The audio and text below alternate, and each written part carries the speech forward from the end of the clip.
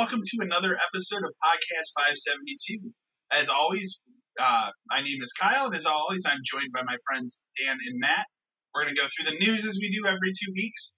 We're going to take some of your emails. We've got a lot of emails. And we're going to talk about what we're playing, which is what we're going to kick off with, as always. I have had an interesting 2 weeks of some personal life stuff, so I have not played as much as I normally would. I talked last time we recorded a lot about I'm going to play Scorn. I played 20 minutes of Scorn. All I will say about Scorn, and Matt, actually, you've played a lot more Scorn than I have, so I'm going to let you talk mostly about that game. I will just say, the 20 minutes I played, I really like the atmosphere. So I look forward to playing more of it. But that's literally, and that was today. I played 20 minutes of it. So right before we started recording. Just because I wanted to say, well, I've at least played it.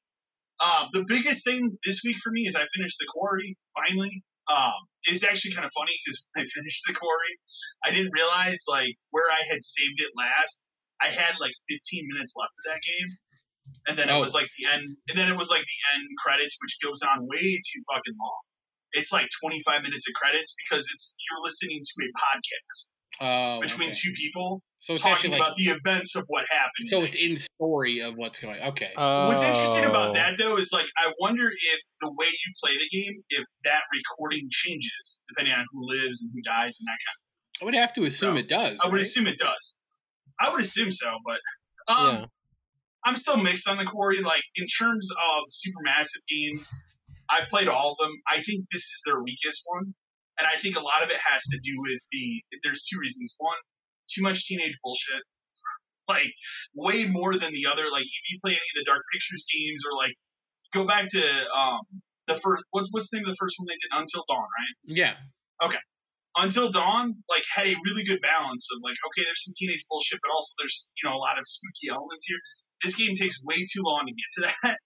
And then when it does, it's okay. The other thing I'll say, and I don't want to spoil it, I don't know how much is out there about, what the monsters actually are in the game. Don't say it. Okay. Don't say I'm not going to say what they are. I'm going to play it at some point. Okay. I won't say what they are, but I thought their designs were kind of lame as well. So, with that being said, it's a phenomenal looking game graphically, except for any water effects. Any water effects in this game look like they're swimming in Jello. It's really weird. There's a scene where, two teenage kids are fucking around in the quarry, obviously. And, they're splashing around in the water. It just looks like they're, splashing thick globs of Jello. It's really weird. So, and for a game that looks so good, it's just really weird, why does it look that way? So, but in terms of, the story, I don't know. I just thought it was the weakest. So, and maybe it's how I played the game. So, I'll say, obviously how these games works, you can either get everybody to live, everybody to die, or, a mixture. When I ended the game, I think 2 of the characters died. How many are there? Of the main characters that you play as, there's 6, I want to say. Okay. 6 or 7.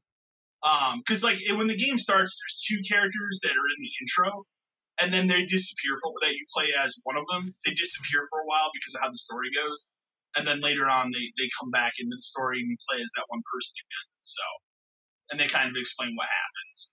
Okay. So, it's not bad. I'll say it's not a bad game or anything like that. I just playing every single one of the studio's games, I feel like this one is the weakest one that they put out story-wise.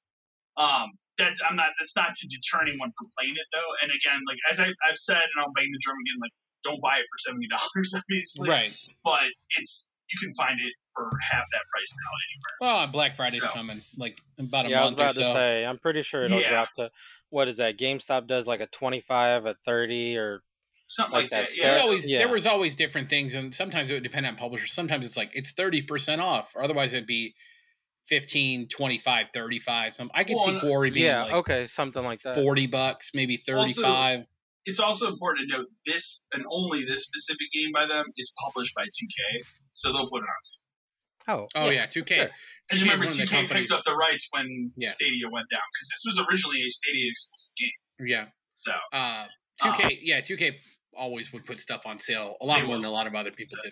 I would say Black Friday, if I had to guess, I'd say it'll be $30 Black Friday. That feels like the right price point for Black Friday. I could see it being 35 because that's half off. 30, 35, and then since it's not a game that has a free upgrade, the older versions will be $10 less. Cheaper, yeah.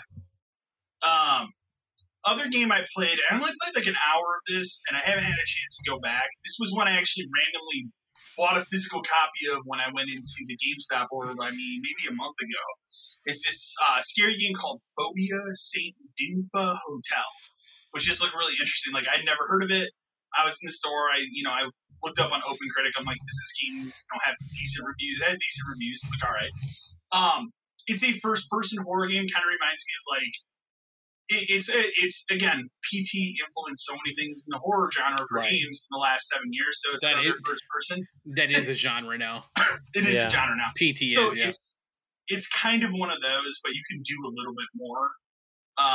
So you start out basically when the game starts, you start out in like a flashback. So you're like in this jail cell. You're trying to figure out what's going on. Not spoiling anything, some spooky stuff happens, and then it kind of jumps forward into the character that you're actually playing, who is going to this hotel to write a story for this newspaper that he just started working at.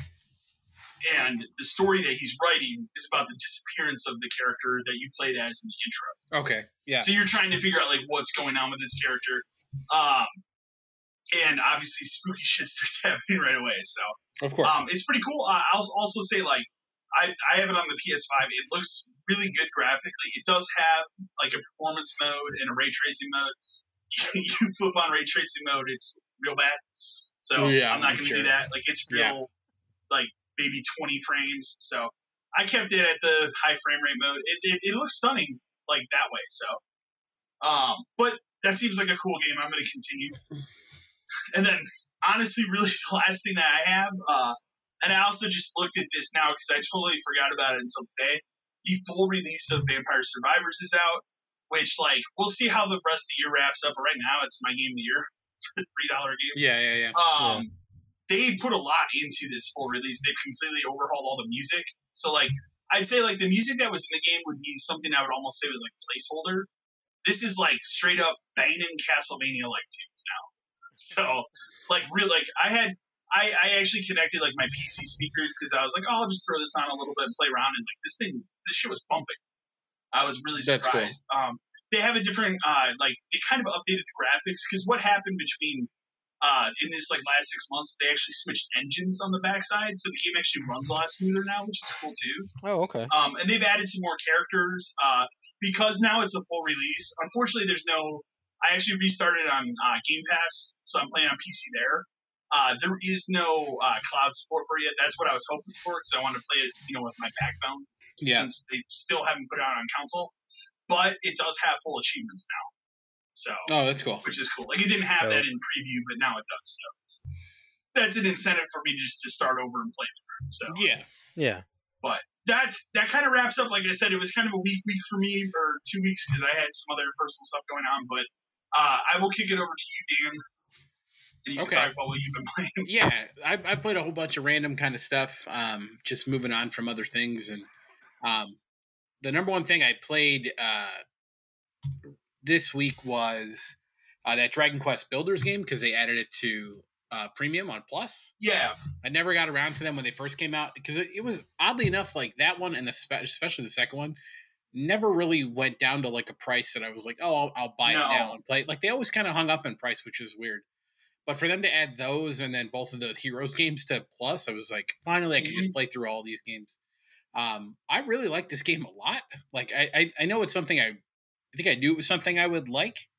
Yeah, but, you're just playing the first one, right? I'm just playing the first one. Yeah, I'm just going to do them in a row. Just back to back. Really good.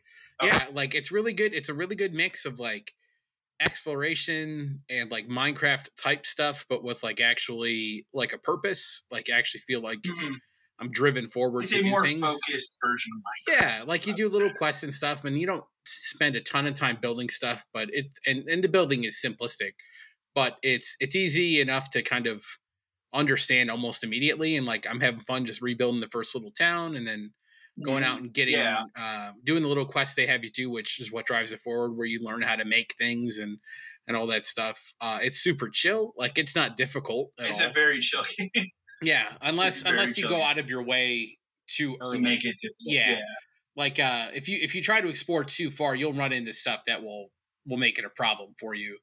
But if you kind of stick to what it tells you to do in the beginning and kind of mess around in the first area to get ready, it's a lot of fun. And like you meet little other people and they give you, hey, build me this kind of room or build me that kind of room or build a kitchen. And I think like once you start building the town, you'll have random like characters run to your town and be like, I really need help with this or that, and then they might join like your little community. Like somebody showed up and he was like, you really need to make like a kitchen so we can cook food, and then that's how you learn how to cook food.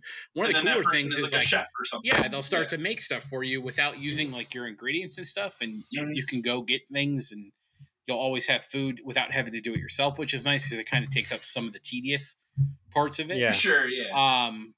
It's super fun. Like, and it's not. Really, it's really colorful. It's very. If you like that Dragon Quest art style. Oh yeah, it looks amazing. It's clearly a Dragon Quest game. The music, obviously, music is great. Dragon Quest music, and it's all in there. All the enemies and stuff are there, and like you kill a slime and you get goo, which you can use to make torches and all this other kind of stuff. And I also like that there's like an incentive to like decorate things, and like that makes your base better because your base can level up and all that kind of stuff. So it's pretty fun. And then every so often, you have to defeat like a raid, like where guys will just run up on your base and wreck shit. But it's fun because it gives it. You can't sleep on the combat in the game. Like you have to participate in that kind of stuff, which is fine. It's good. So I played a lot of that. I'm definitely going to finish that one, and then I think my plan is to finish that and then move on to the Heroes game. Number one, and then go to Builders 2 and then Heroes 2. Just because I like Musou games, so I'm looking forward to playing. It's a really good one too. At least the first one. I haven't played this. I have the second one. I never played the second one, but it's a really good one. The other like premium thing I checked out really quick, just because I moved on from Wheel of Fortune, I guess, was Monopoly Plus is on there for free. Okay, wasn't that the one that was trashed when it came out? Yeah, I remember there was a Monopoly on, I want to say Switch when it came out. Remember like the load times were like 5 minutes or something. That's right. I think it is this version because the load times on my PS4 copy of this game on PS5 are bad. Like for a Monopoly game, it makes zero sense how this game plays so incredibly slow. Every aspect of this game is slow. You want to like roll the dice. You have to hit X like twice to roll the dice, and then and then there's actually like the animation of the dice rolling. It's like just skip it, man. Just tell me the number, and then here's your token. Press start to skip it, or some of the animations you cannot. Oh, okay. Some of them you can skip, but it's like it's just awful, and it takes forever to move around. Like I played it for a little bit and was like, yeah, I think I'm done. I like Monopoly. This is a bad version of Monopoly, so that's gone. Probably play the board game faster. Yeah, exactly. I'd rather play that. You can play weirder versions of that game. The main other game I played on console was I bought that Arcade Paradise game because there's a physical version of it. Yeah, I've had it on my like digital wish list for a while, and then I must have forgot that they made a physical version. But then I saw it on Amazon one day for $25, and I was like, I'm just gonna do it because we talked about how we like those like sim. Like the lawn mowing simulator and house flipper and all that kind of stuff. And that's basically what this is, except you're just building an arcade. Not real. Well, kind of. You're running a laundromat first. And then there's an arcade in the back room. Okay. So like the storyline is your dad leaves you his laundromat for you to run. And your sister, I guess, had run it at some point and left some arcade machines in the back. Okay. And you one of the things you do, like your maintenance throughout the day, is to empty the coins out of the machines, and your character finds out that like, oh, these actually make more money than the laundromat does. Oh, so you try to convince your dad, like, hey, maybe we should just make an arcade. He's like, no, it's all about laundry. People got to do laundry. So you kind of make this like bootleg arcade in the back room without him knowing, because you can order new machines. It's got like a 90s vibe to it because you order stuff like on the computer, but it looks like an old like GeoCities webpage. Okay, I'm into that. Yeah, it's pretty cool. And like instead of MTV, there's NTV, and it's got like it's like rockin' music and all that kind of stuff. So first you buy a couple machines, and then your sister, she works for City Hall. She's like, I can get you a permit to expand the back of the building, and then sounds amazing. You work your way up to that. And then the back becomes the arcade. Like the overall goal is eventually like the whole thing becomes an arcade. Like you phase out the laundry machines. That makes sense. But literally, what you're doing in the beginning is literally doing people's laundry. Like you will, like laundry baskets will get set down. You'll put them in the washing machine. They go for 2 minutes or whatever. You take them out, put them in the dryer. Take them out, put them on the shelf, and you get money for doing that. The game's very generous with giving you money. Like you get money for taking out the trash. It's like every day when you come in, in the morning, like it's a shithole, and there's just burger wrappers and socks and all this stuff. You got to clean everything up. There's a mini game for throwing the trash into the dumpster. And however well you do it, you get extra money. Like it's fun. Like tedious, busy work. The only thing that sucks is doing the washing and the drying takes 3 minutes in real time. So there's a lot of time you're standing there kind of doing nothing. But the point of it is you're supposed to use that time to play the arcade machines in the back. So every arcade machine you can buy for this place is playable. Like it's its own little. Are they actual games or are they just knockoffs? No, they're knockoffs, but they're games you know what they are. Yes. Okay. But it's cool because every single one of them is playable. I have not gotten to the point of this yet, but every arcade cabinet has challenges you can do to earn extra stuff. I haven't unlocked that feature yet. Oh, okay. So there is an incentive to play them. It's just a fun chill hangout kind of a game. Is it a PS4 game you're playing on PS5? I'm playing. I have a PS5 copy of it. Okay. Like a physical PS5. Because it's got that. It's got a 90s pixel. That's fine. I like that aesthetic. You will like it. You will like. The funniest part. One of the mini games too. I forgot to mention is cleaning the toilet. Every so often you'll get how it works is you'll get a little notice on your Casio display watch. Yeah. That'll say wash, dry, or WC for water closet, and that means you have to go unclog the toilet. Okay. That's a mini game which the toilet has hit points and stuff, and you have to do it. Okay. That's fun, and there's you see people hanging out in the arcade, and from a distance they look good. But as you get closer, they purposely pixelate more and more until they just disappear when you get next to them. It's pretty funny because it's the game is very self-aware of what it is. Yeah. Okay. And how long has this been out? It's been out for a little while, but Okay. Yeah, I don't know. It's been on my digital thing for a long time because I think it's 20 on digital. I was waiting for it to be 15 or 10 or whatever. Yeah, that's what I normally do. But then there was a physical copy. It was 25. I was like, you know what? I'm just gonna do it because I want to play that kind of game. Super fun. There's clearly an end game, which would be to, take over the laundromat, get every machine, and just play that. But that's okay because from that point on, then you could just play the arcade games. Yeah, it's cool. I really, really like it. I really recommend it. I'm into it. It's cheap. It's fun. You can some of the arcade games are co-op and stuff. That's cool. It's got a cool soundtrack. You can get a jukebox for the place. Is it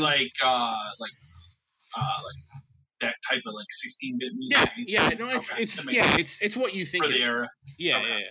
But it's really cool. It's got a lot of different arcade games and stuff. Okay. And then the last major thing I played, this only came out a couple days ago. A lot of people probably heard of it. Marvel Snap, the iOS phone game. Yeah. It is awesome. It's so good. Okay. If you like card games, card game. Okay. It's a card game. It's very heavily a card game, but it's also it's each round is very short, or each game is short. You could play an entire game in 2 minutes. Oh wow! Okay. Yes, which is good because it's made perfectly for mobile and you can just play through a couple games in a row. Even when you lose, there's a penalty, but it doesn't. I don't have a problem when I lose in this game. No, you don't lose cards or anything like that. So how it works is basically you have a deck of cards, and you get 12 cards in your deck, and you customize it depending on the cards you have. So they're all different Marvel characters. They each have 2 numbers on them. One is energy, and one is power. Energy is how much it costs to play a card. Power is how powerful it is, and power is how you win. But energy is it's each card can go from 1 to 6. So on turn 1, you have 1 energy. You can play 1 card that has a 1 on it. Turn 2 is 2 energy.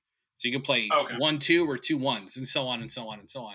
And obviously the Star Wars card game. Yeah, I'm sure it's taking a lot of pieces from other games because how it works is there's 3 like arenas in the middle.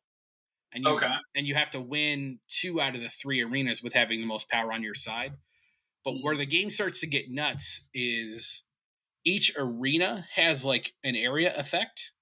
And then each card also has like abilities on it and stuff that can make things go like play an extra card, or now if you play a card after this card gets more powerful, or if you you play like one card here, it'll put another card on a different arena. All this kind of stuff. It's nuts. So, but some of the arena stuff can get crazy where like the rules in them can drastically like affect the outcome. Where one of them was like after turn 3, every card on this arena just turns into the Hulk. But the Hulk is like the most powerful thing. So like you could play a 1 power card, but on turn 3 it turns into a 12. So you kind of have there's a lot of strategy going on where you have to like I don't have to necessarily like plan ahead, but you're playing against another person who's playing cards against you. So you have to think of like possible scenarios for how other things will work out. Sometimes you can get go ahead. Characters in the well, there's like everybody. There's most people you can heroes and villains. Yeah. Oh yeah. And they're gonna roll more stuff out as it goes, just because. Are they like? I'm assuming they're gonna be more like a comic version of the characters, and not trying to do like the MCU thing here. No. It has nothing to do with that. It's all its own like artwork. It's all its own. Nothing is borrowing from the movies at all. Okay. And when you say Marvel, it has like we're talking everything. We're talking like X-Men. Oh, everybody. Daredevil. Okay. So yeah, it's got obscure people. Okay. Yeah, and and then there's going to be seasonal events. Like the current one is the Symbiote event where you are randomly assigned Venom or Carnage, and then depending on how well you do, you'll earn like cubes for your team because it's all about cosmic cubes. You'll earn them for your team, and then the winner is going to get stuff at the end. There's battle passes, there's missions, there's all this kind of stuff. That was my next question. How is it monetized? Like, is it monetized in a way where it doesn't seem like it is pushing you personally to spend money? I don't feel like anyone would ever have to spend money if they didn't want to. Okay. I will tell you, I'm probably going to spend $10. Because that's where it was going. I finally unlocked what's called like the premium pass. Like, the game kind of forces you down a path to, teach you the game, obviously, but then teach you how missions work and what you can unlock and all this kind of stuff. And it gives you a ton of cards too. I'm going to probably spend $10 just because this premium pass is Spider-Man themed. Of course it is. Of course. And you can't get the Miles card without paying.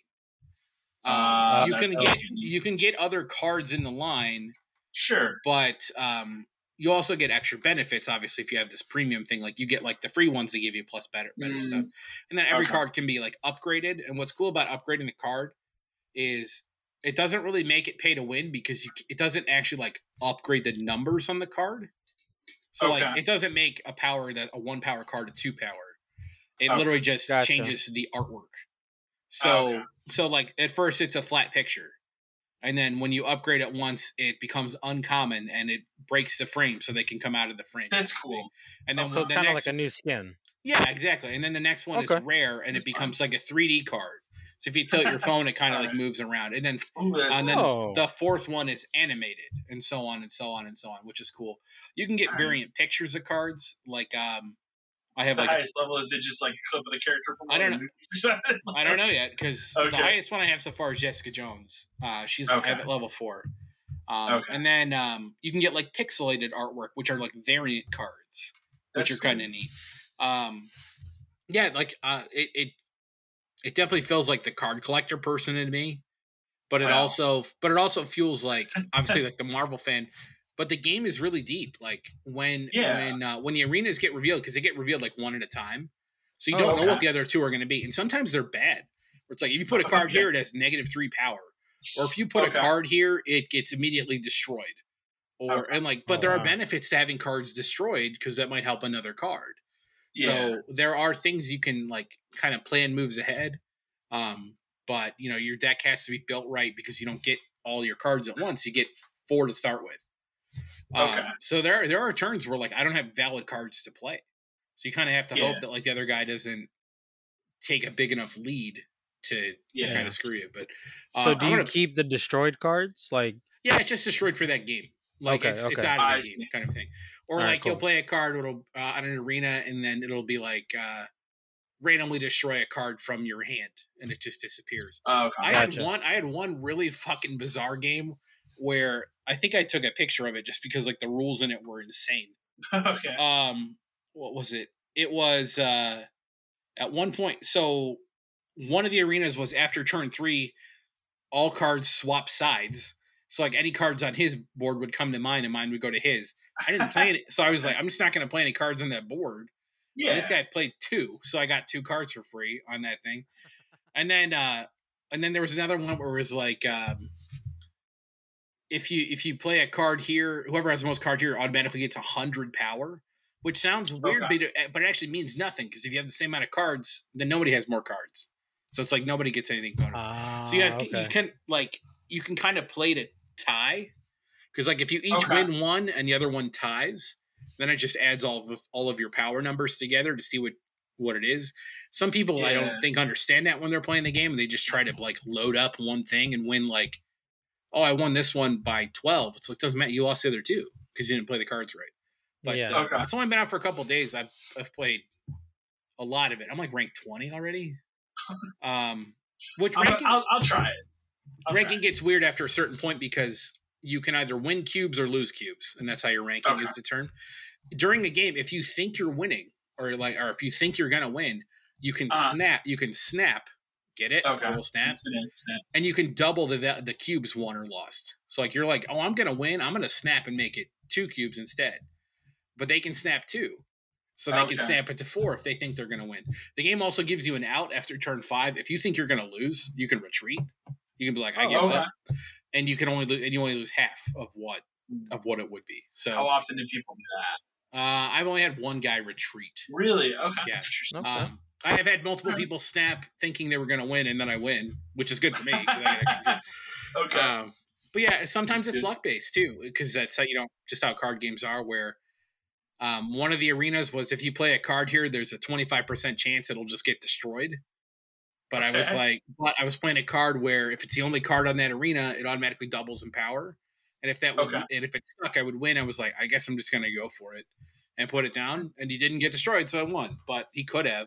So luck is a factor. But I definitely think it's more strategy than luck.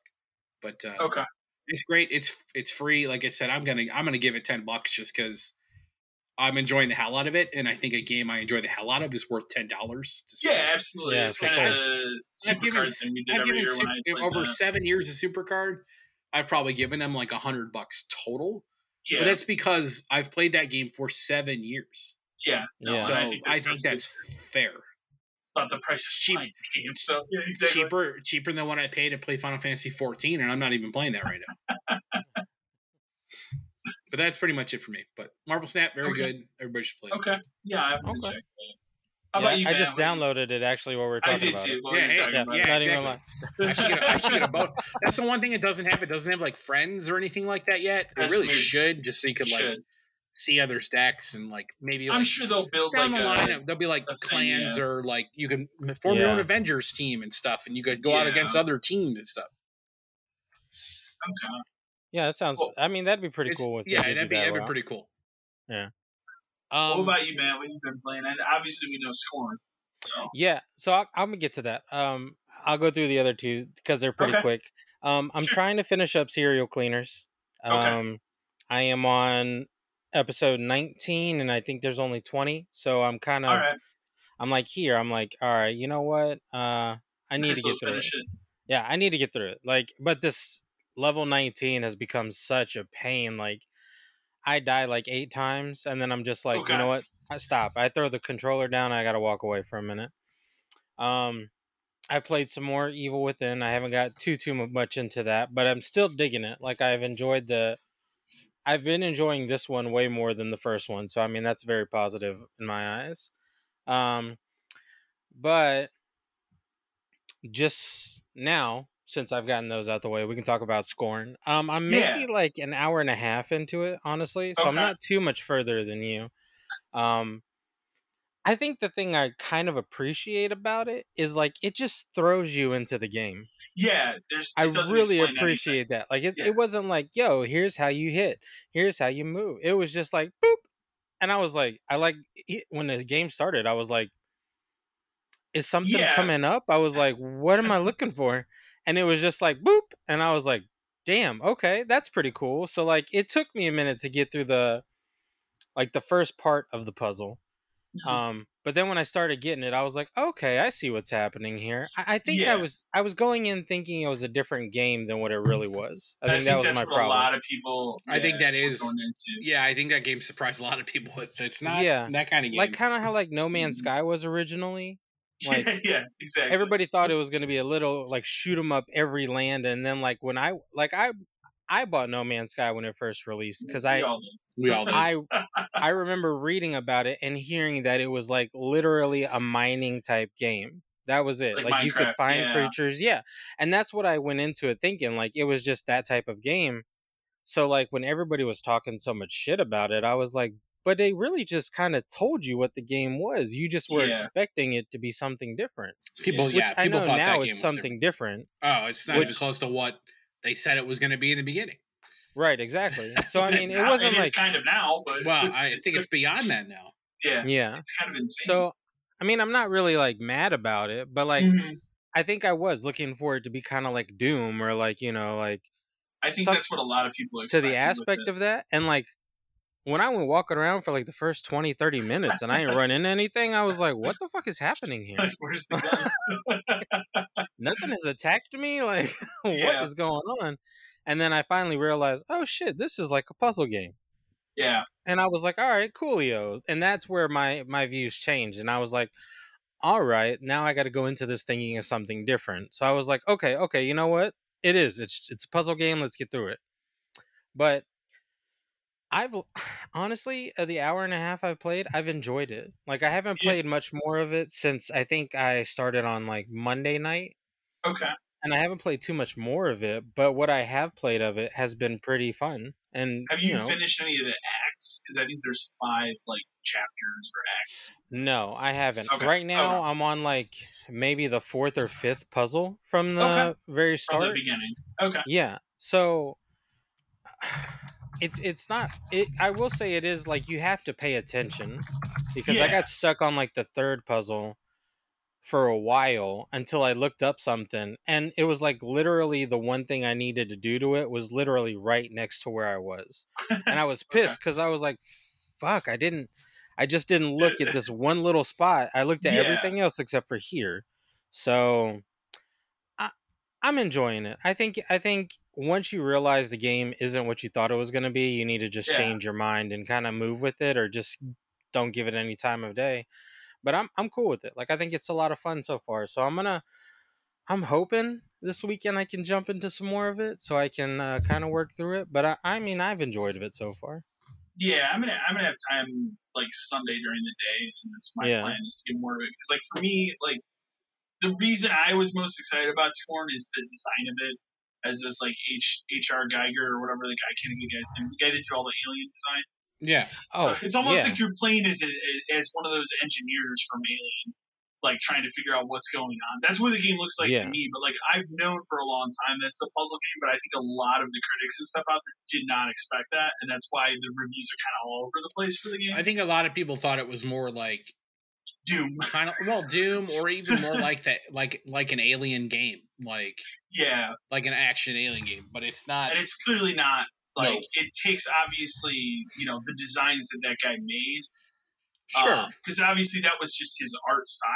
Was that weird like goopy alien, which I'm really into. So like, I was gonna say, dude, the art style of it is beautiful. Amazing. Like I really enjoy it, and like the whole like.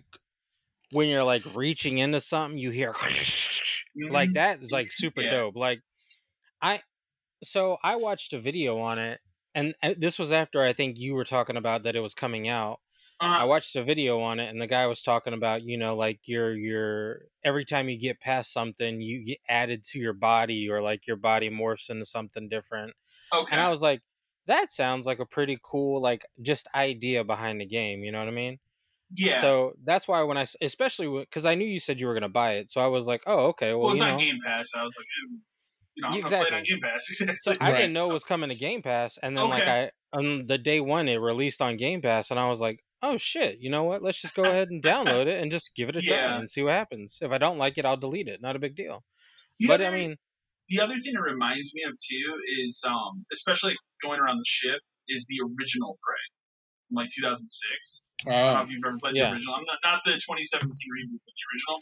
Just going around the ship kind of reminds me of the spaceship you were trapped in that game. So, because that was very, if anybody out there listening played that game back in 2006, very ahead of its time. A lot of puzzle solving on that ship, like more than I think people would have expected. So it kind of reminds me of that in a way, which is really cool. I could see that. I mean, so far though, I can tell you if you got Game Pass, give it a shot. Yeah, especially if you're a fan of puzzle games, which I think kind of this week I decided I am. So I was like, all right, well, I guess I kind of dig on this. So that's where I'm at right now.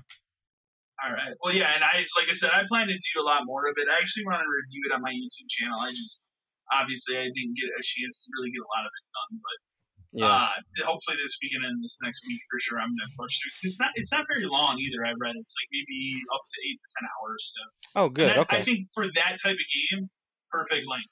Like, you probably want you probably don't want it to stretch on to be a 40-hour puzzle. 40-hour, exactly. Body horror. I don't think anybody wants that. No. So why don't we shift gears here and get into the news, because we got a lot of news. A lot of things happened in the last 2 weeks, and we'll just kind of go down the list from the different things that, as they happen. That's kind of how we add them in here. So the first thing that's a pretty big deal, the thing that I'm excited about, and I think most people are excited about with the Persona announcement from a couple months ago, is that Persona 4 and 3 have a release date now, and they're the same day. That's kind of weird. Yeah. It's kind of weird. So they've probably been working on it for a while, but I believe it's January 21st, 2023. January 19th. Okay. Yep. So it's January 19th next year. So kind of right around the corner. It is. Honestly, a good time to put those out. So, because like it's going to be a little bit before, I'm sure things are going to start getting hectic once we hit February. But it's a good time to put those out. Because Persona 5 Royal just came out today for Game Pass, PC, Switch. Yeah. If you want to buy it on PS5 again, you have to pay for it. Yeah, and your save doesn't transfer. Yeah. So, I mean, and I'll say this: if you've never played Persona 5, there's your opportunity to play it. Now it's on everything. It's one of the best RPGs ever made. So, go play it.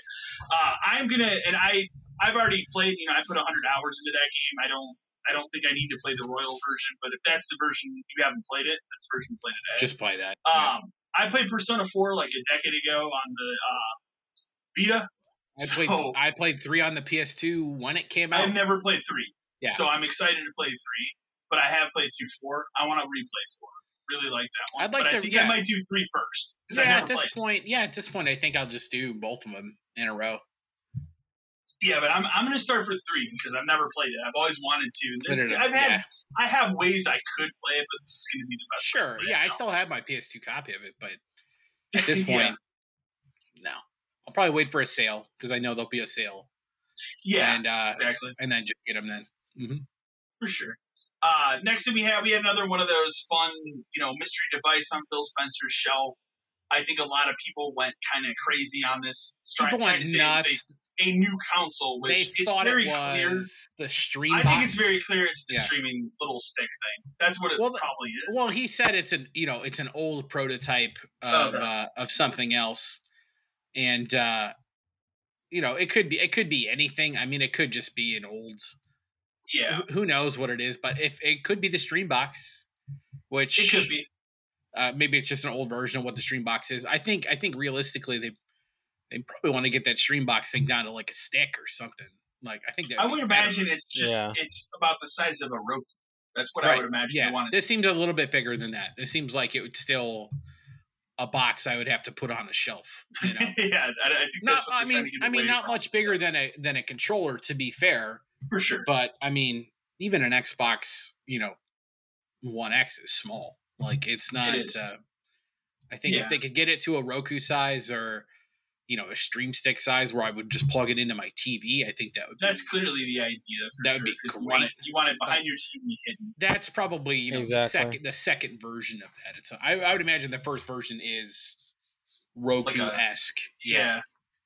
Like maybe the size of a hockey puck or something. Yeah, but I mean, if it could literally be, especially with most TVs these days having, USB 3.0 ports and stuff on them, it's realistically that's as fast as it really needs to be.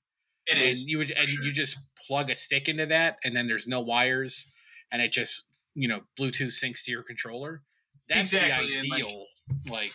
My guess is they will probably sell a version of it that comes with a controller and a version that doesn't, that already have a controller. Well, because it can just fit in a controller-sized box. Exactly. It just goes underneath the controller. Boom. And that's exactly what they'll play. So, but yeah, I still think. Let me ask you a question. What's the 2023? What's the most you'd pay for one? If I personally, let's say if I did, I would say probably $50. It's stream. Yeah, let's say it's stream. Because that's the price of a Roku is like $40-$50. I'd say $50. I would say probably the price of a controller. I think would be fair. Yeah, I would think that would be fair too. Yeah, and I could also see like, hey, here's the version of the controller is like $80 because you get a pack in what I would say would be like $100 for like a set. Yeah, that's where I was kind of leaning towards. Yeah, I think if it was $100 and you got a controller and the thing, and then like a month of Game Pass or 2 weeks or whatever the hell it is they do now, like because they'd obviously give you a trial with it. Oh, there's no way they wouldn't. Well, that's the point of it. But I think $100 for like a controller plus it is a very sweet price point for what that is. Yeah. Absolutely. Especially because, imagine you could just go up, you want to play it on a different TV, you just go upstairs and plug it into that TV. Done. Exactly, yeah. It's you want to go to a friend's house and show them what it is? Yeah. Boom, done. That's incredible. Hey, man, it's like the early 360 eras where it's like, just rip off this hard drive and bring over to your friend's house. No, don't do that. Xbox. Yeah. No, I'm talking about remember the 360? I know. Still, not a great idea, but okay. Yeah. Next thing up here, I've already trashed Saints Row on this podcast, but they finally are talking about fixing it. They're going to have a new patch out in November. So after probably a month of silence, they have to fix it. It's very clear they have to at least fix it. Is this going to really save face, though? I think it'll help. I don't know. If they can, I think it'll help a little bit. Let's say they get a patch out for that early December. I think that helps. Mm-hmm. But if this is the kind of thing where it's like, well, the patch isn't going to be ready for 6 months or whatever. If they have any hope of saving face with not just this game, but like this franchise, it needs to be done. Yeah. This has to be done. They could have said fuck it and left it because clearly they're already just. They kind of did for a while. They kind of did. Exactly. They literally had that one tweet where they're like, "Yeah, we know about the problems. We're working on it," and then said nothing for like a month. You had that guy come out and he was like, "Oh, it's already failed, so we're kind of backing off." It's like, no, it could. This is a franchise people care about. You can fix it. It is. Yeah, absolutely. So it's good news that they're fixing it, but they got to do it. It doesn't have to be done like next week, but it's got to be sooner rather than later. For sure. Sony's promising to have more PS5s available. I think they're promising to have more PS5s available this fall as well, from what I read. Yeah, and then they are. Into next year. And then I guess they're still talking about that other model. So the other rumor going around right now is that there is some sort of redesign of it that would be out next September. Is that supposed to be the detachable one? Is it the same thing or is it different? It would have to be, right? It's too soon I don't to make a new detachable thing. Well, you know what I laugh about? They're like, that would be for if you decide to upgrade your system later. What? So what are you upgrading? What are you going to put out later? From not having a drive to having a drive. Oh, I see. Okay. But the whole point is if Sony had their way, you wouldn't have a drive. Exactly. So it doesn't make sense. It's just a weird thing. Or now you want to redesign that system to make it look attractive, be smaller. I don't know. At this point, it has sat. It's sat on my shelf for so long, just sitting on its side that. Yeah, I really could give a shit what it looks. It's still ugly as hell, but I could give a shit what it looks like anymore. Did you ever change out the fins? No, not yet. I haven't. At some point, I will. I wanted to get a purple set for my controller, but Okay. I don't care. I would did like the black just because it matches everything else. Now well, there's really that. Pay attention to it, there's that. But I would like it. I don't know. I would like it to be more box-like. It doesn't like they don't need to look have cool. A special stand it doesn't need to be fins and all this shit. Like it's like it just needs to be a box that like you know what's a great design like aesthetically, the PS4 and the PS4 Pro, the actual system design. Just a black, I saw my Spider-Man one over there. Yeah, it's just and that's good too. A stepped up system, and it's got a big Spider-Man logo on the top. You guys don't like the PS5 Civics, you know, where you can put like a wing on the back of them and shit like that? Weird. Put some rims on the front of it. It's just weird. It just does. I don't understand what the point, I guess, is to make it like stand out. But you think somebody's gonna come into your house, but whoa, is that what the PS5 looks like? I'm gonna get one. I mean, you can't. No, absolutely. That's not the point. Everybody wants one, no matter what it looks like. It's just whatever. But yeah, every company always says every holiday, we're gonna have more. We're making more. Exactly. We're gonna have more for other regions. They're gonna cost more too. By the way. Yeah, for sure. It's just ridiculous. We as we record every 2 weeks, we have more of the back and forth on Call of Duty, Sony, and Microsoft. The most recent thing, which I don't think is in the article I put in here, is that now I saw it's coming out like, even still, it's going to be a while before Call of Duty can even be on Game Pass because of whatever deal. So that just makes it seem more ridiculous to me of like, why are we still crying about this? Like, again, like it's just, they're not going to just pull it off that platform. It was something where like it's like they have to make 3 more Call of Duty games, but technically, I think so. But Warzone counts as one of them. Okay. Because it's a different thing, so that's technically 2 of them that are coming out now. So I think maybe that's why he's panicking. But yeah, that could be. But look, even if Call of Duty isn't on Game Pass, I would assume they can probably put all of the older ones on it. Yeah. Just not new releases. But it's like, it's just, well, and here's the thing.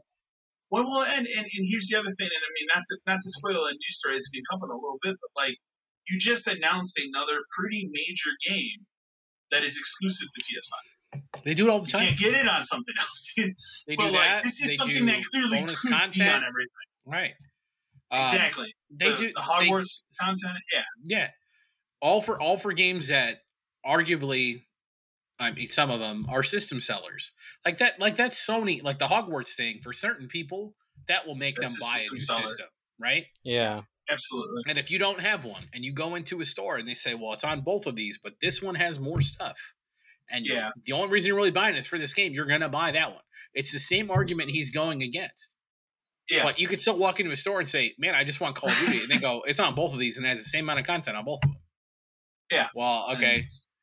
I'm not going to necessarily pick one over the other. It's the thing is like, but they're both making stupid arguments now. Because like then Microsoft comes back and they're like, they try to fire back. Well, check out all these exclusive stuff. And they talk about like, whoa, they got that Wolverine game. It's like, and they're trying to make it sound like Wolverine comes out next year. No, it doesn't. There's no way that game comes out next year. The other thing I thought on Microsoft's side that was kind of stupid is like they tried to downplay themselves. Like, well, we're the 3rd place company, and like we don't really make a lot of money. No, we only make a lot of money. Yeah, we only make $9 for most of the computers. Exactly. Where it's like I get the play, but it doesn't work. And now, especially now that they're trying to push into like having their own mobile store.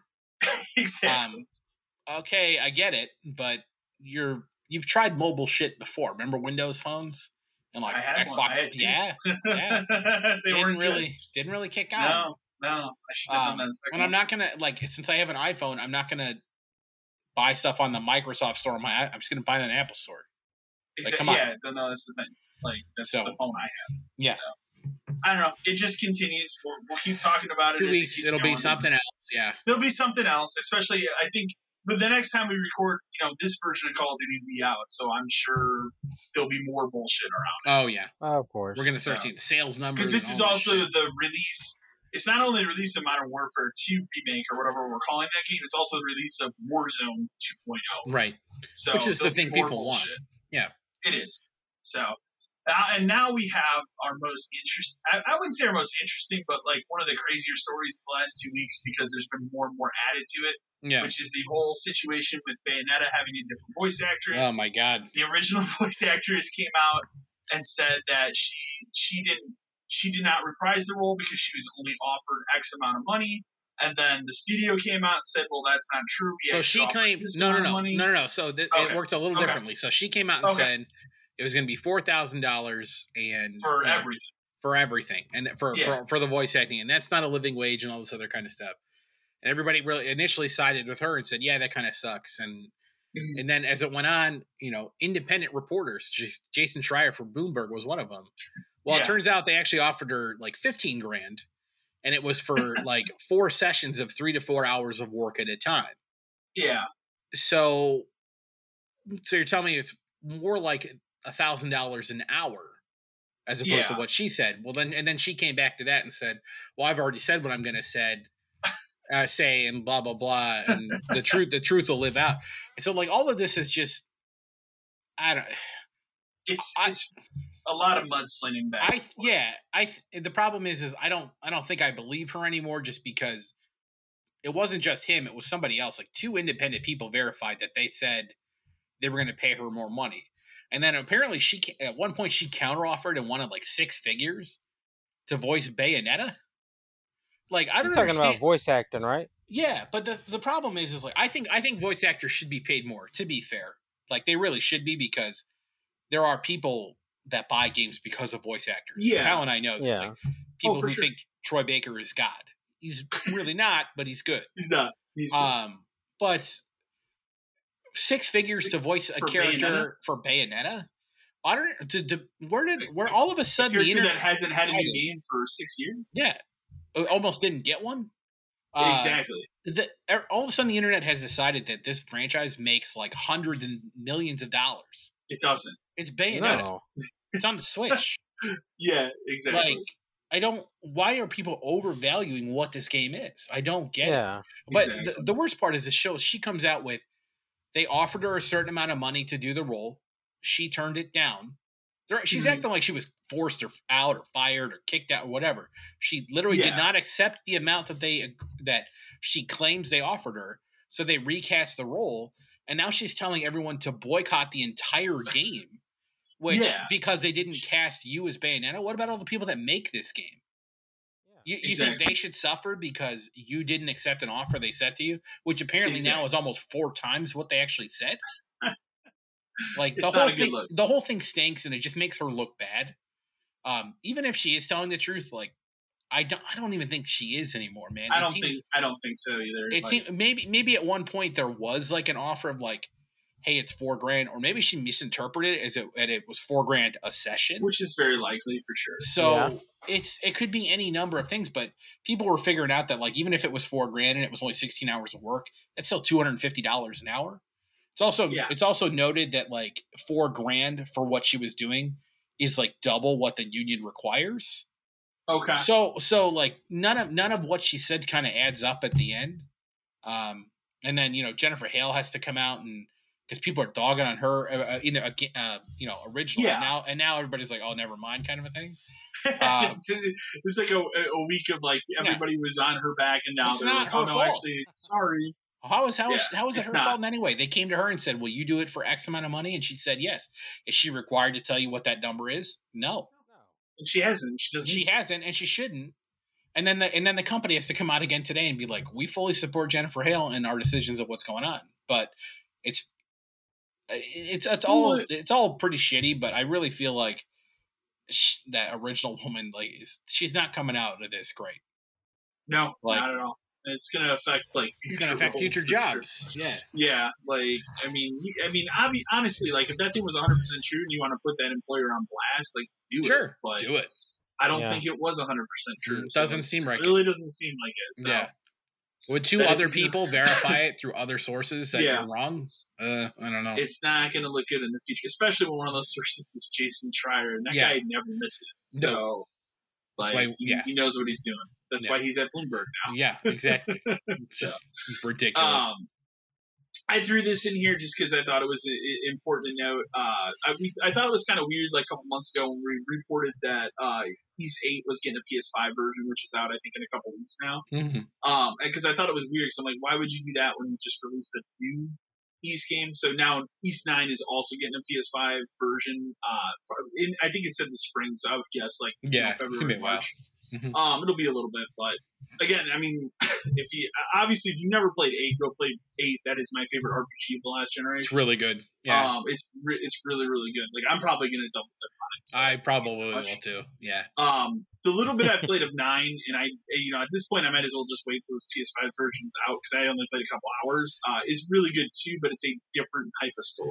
I think that was the point of those games. That's the point of those games. It's the same main character. It's the adventures of the same main character, but it's completely different settings. So 8 is really cool. Like 8 is really good. It is amazing game. Some of the best recent music too. Well, yeah, and I didn't own it. I actually borrowed it from the library. Remember? And I remember. Because you couldn't buy a PS4 copy. It was gone. Well, I remember for a while it was out of print, and then it was going nuts, and like used price was like over $100 at a lot of places. Yeah, so now I'll just buy a PS5 copy to own it and probably play it again. So, why don't we get to we got not only two like big news things around horror games this week, which is really cool. The most kicked around one for the last couple of years that finally got announced is they are remaking it. There was a lot to this. It's not just the specific game, but Konami had their first. When was the last time Konami has had an event of any kind? When they started making pachinko machines. I was gonna say like maybe because the last like big like get excited about Konami game I remember is Metal Gear Solid 5. Yeah, pretty much. That's 7 years ago. That was a big deal. Yeah. And they haven't they can talk about the pachinko machines, but that's been kind of it. Like, and they've made some weird moves in the last couple of years. Like, there's the excellent Castlevania anime, but it's like, why are you making that if you're not doing anything else with the property? That kind of thing. But they had an event, which actually really felt like old school Konami, which was kind of cool. And announced a bunch of, not just one, but a bunch of Silent Hill stuff. A lot of stuff. Like, way more than I expected. The biggest thing here, obviously, is a full remake of Silent Hill 2. It's getting I would say the way it looks, it's getting the Resident Evil 2 remake treatment. That's what it is, basically. That's what it looks like, yeah. It looks like that, completely built from the ground up for PS5. It's not exact, but it's close. And that's the other thing that's important to note. It's not going to be identical to the original PS2 version. They're going to change some things from what I've read, like about puzzles, maybe a little bit of the different story beats, which sounds like something they're doing with another game that we're going to talk about in a little bit here as well. But they announced and that was the thing, I knew when they said, hey, we're doing a Silent Hill event, okay, it's finally going to happen. They're going to announce this thing. What I didn't expect was there's also, there's also a point-and-click adventure Silent Hill game from the people that made Observation, which is really cool and unusual. Like, you wouldn't expect an indie developer like that. I forget Observation is a super cool game. A really cool game. Yeah. Like, for them to make a Silent Hill point-and-click adventure, and for Konami, who, again, hasn't really done much in the last couple of years, to trust an indie developer with a franchise like that, an odd choice, but I like it. And then the other one is they did announce, a future sequel, Silent Hill. I'm assuming this is probably a code name. I don't think it's going to be called Silent Hill F. I think that's just the name of it right now, but that was the other one it's set it's set in the past in Japan, from my understanding. Yeah. The trailer doesn't really show much, but it's written by a pretty prolific Japanese horror writer that I'm not familiar with, but people went nuts when they showed this person's name. So I was like, okay, apparently he's prolific. But yeah, it had the Silent Hill vibe. And then for me, other than Silent Hill 2 remake's really cool, probably for me the most exciting announcement is that they're making another Silent Hill movie called Return to Silent Hill, but they brought back the original director from the Silent Hill movie from 2006, which, in my opinion, up until Sonic, was the best video game movie. That's a bold claim. It's a bold statement, but it was really good. You go into again, think about it though. Go into Resident Evil. They're just kind of borrowing it. Man. Have you seen Double Dragon was it, bro? Have you seen the first Mortal Kombat movie? Yeah. True. That's up there too. Also, Matt, I will say, like, I love that movie. That movie sucks. Like, Double Dragon, bad movie, but I loved it. Fun to watch, but yeah, it's got the chairman from Iron Chef America in it. Dude, it's fantastic. I don't care what you say. I love that movie. Like, I love it too. It's bad. Homely, ugly. Yeah. But yeah, the whole presentation, like, it just felt kind of like old Konami. So that's led people to think, like, are they going to do something like this in Metal Gear Solid? But that's a little bit more of a sticky situation because of Kojima. But again, good stuff. The only other thing I'd say here is, we've talked about this on the podcast before. I think we talked about when we had Ryan on as a guest. Bloober Team is the people that are making Silent Hill 2 remake. Mm-hmm. There are people out there that, like, really fucking hate Bloober Team. I've seen a lot of hate thrown the way. My thing on that is, like, just wait to see what the game is like when it comes out.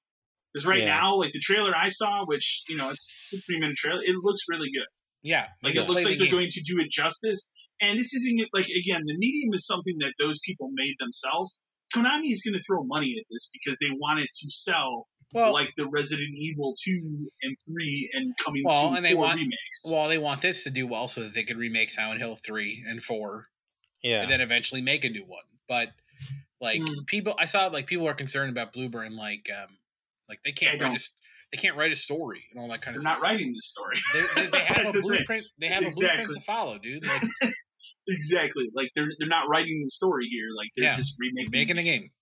I mean, for me, like, I would have rather seen a remake of Silent Hill 1, but this is the one that's the most important to everybody. Mm-hmm. So I get why this is the one you remake. So, but incredibly exciting. There's no release date.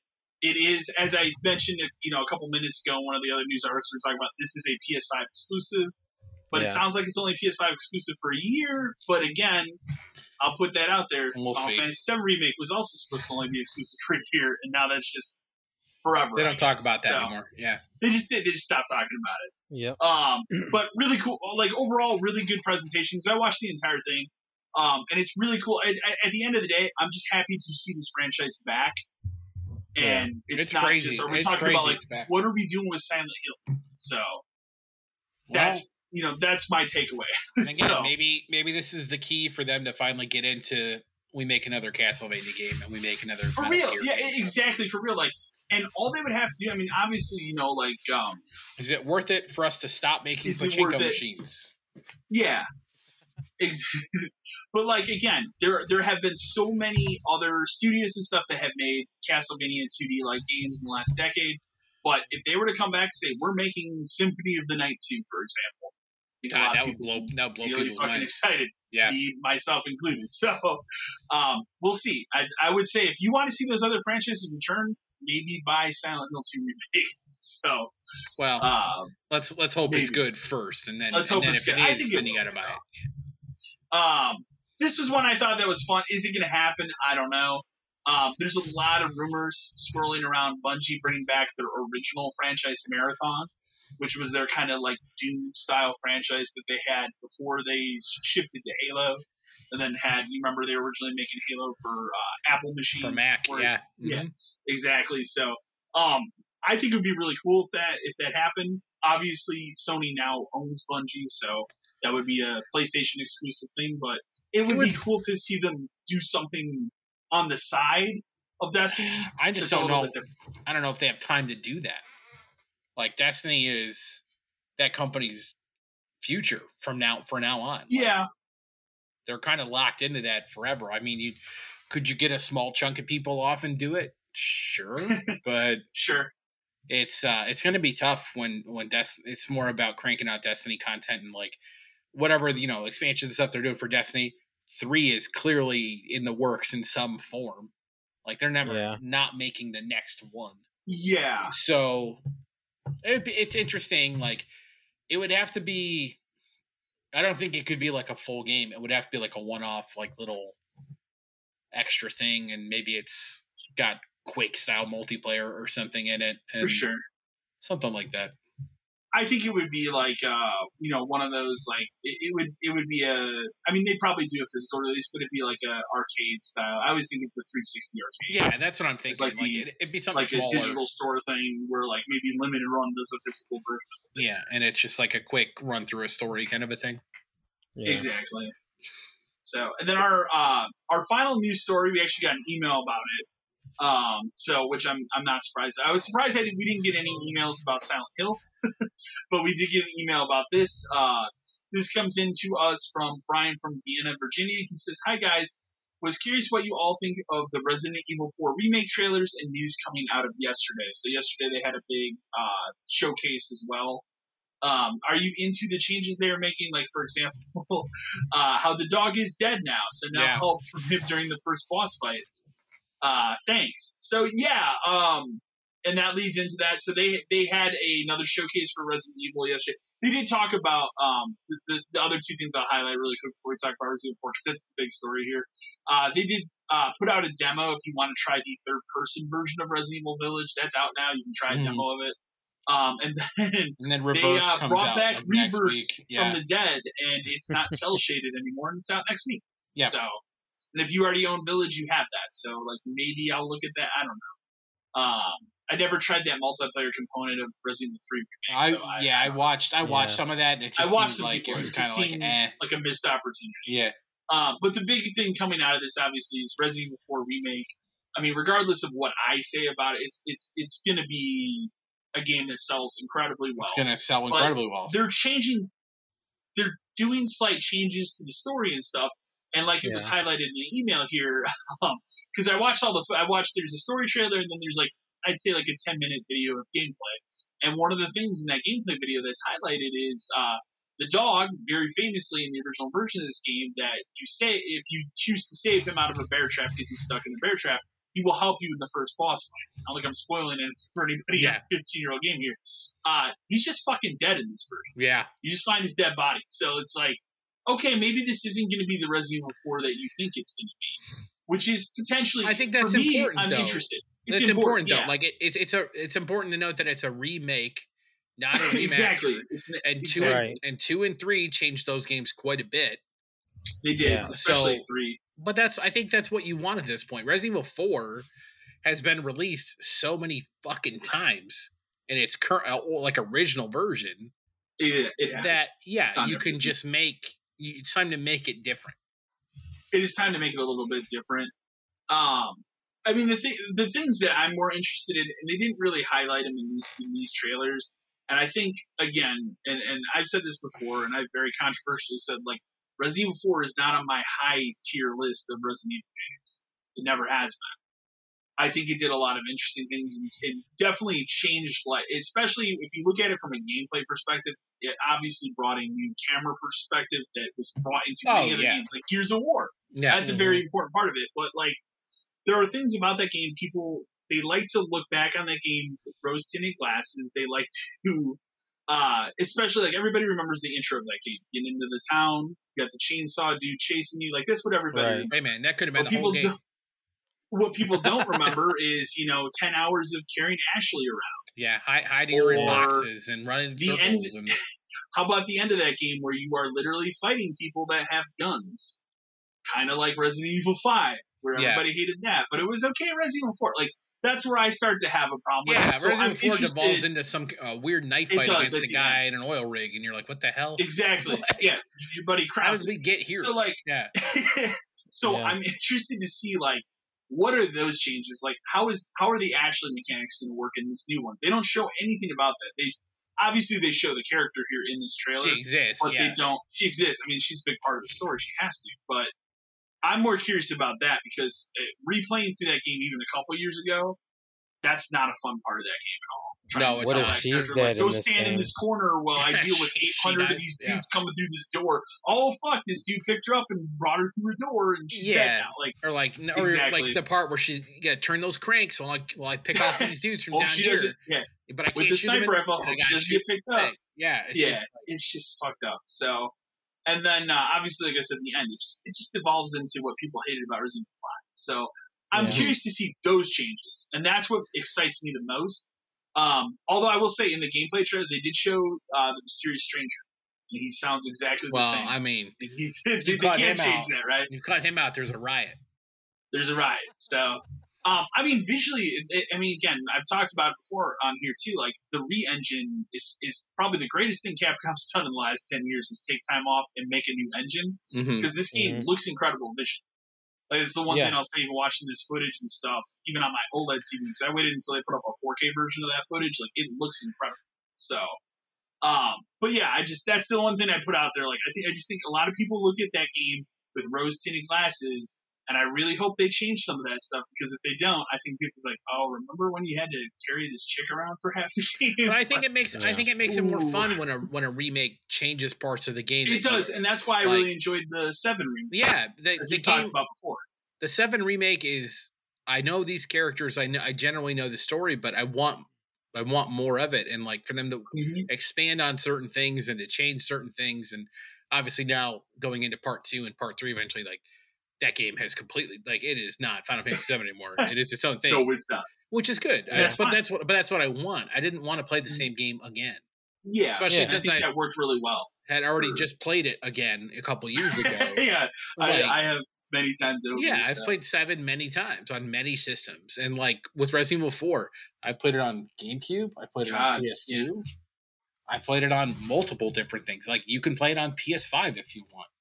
They put it out as a digital release on PS3 and 360. They re-released the physical, which I have on Xbox One and PS4. Yeah. Those are playable, obviously, on the new systems. Right. So, like, you've been able to play that game forever. It's on Switch. Yes. Yeah. Well, you can play it portably. You can play Resident Evil 5 portably. Think about that. So, I don't want to think about that.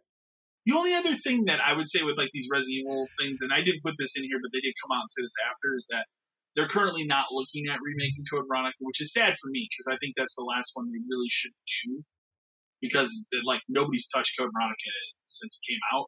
Do you think they would skip it and go to 5? So that's the question, and that's what I've been going back with our mutual friend Ross here. Is like, do they do 5? Because 5's a weird one to remake. 5's going to be really tricky to do in 2022, or for reasons I don't want to get into on the podcast, or do they go back and actually just remake 1? Even though there is a great remake of it, which is my favorite game of all time, do you remake that with the Resident Evil 2, 3, and 4 remake camera style? That's what I wonder. So, I don't know. It's a tough choice. Like, but you also have to remember at the same time, and the other potentially really exciting thing is when we look at Village, they've come out and said like this Winter's DLC, which is what it's called, is the end of that character's story. So what is Resident Evil 9? Yeah. Is it going to be another first person? Do you think they ditch that and go back to this style? Because I would have to say, like, obviously, these probably sell a little bit more than Village or 7. Wouldn't you think so? Because of the nostalgia effect. I don't know, maybe a little bit, but I think 7. I think 7 sold a ton. It did because it was a long time. Well, it was 5 years. But it was new. Yeah. Like it was everything about this. It was a fresh idea for that franchise. So getting your hand cut off in the first 30 minutes, like you know what I mean, like and then just that guy give me that bottle, put that on your hand. And I think that's why 7 took off is because that actually had like an interesting story and stuff. Like you were interested to see like how this family thing played out. So I think that's the most important part. Like 9, if 9's obviously going to be something new, it just needs to come up with something cool like that. I could see it being first or third.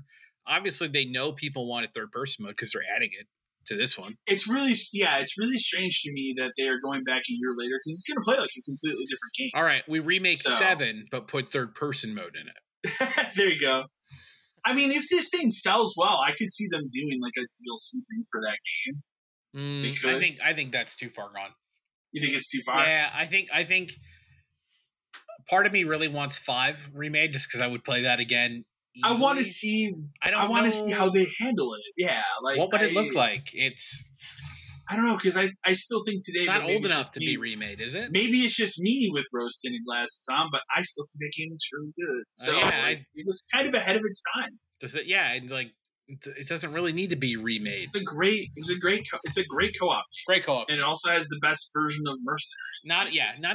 I wouldn't say not a super great like Resident Evil game as a whole. Because again, remember that tried something new. It's daytime now. Like, it's all light for up. sure.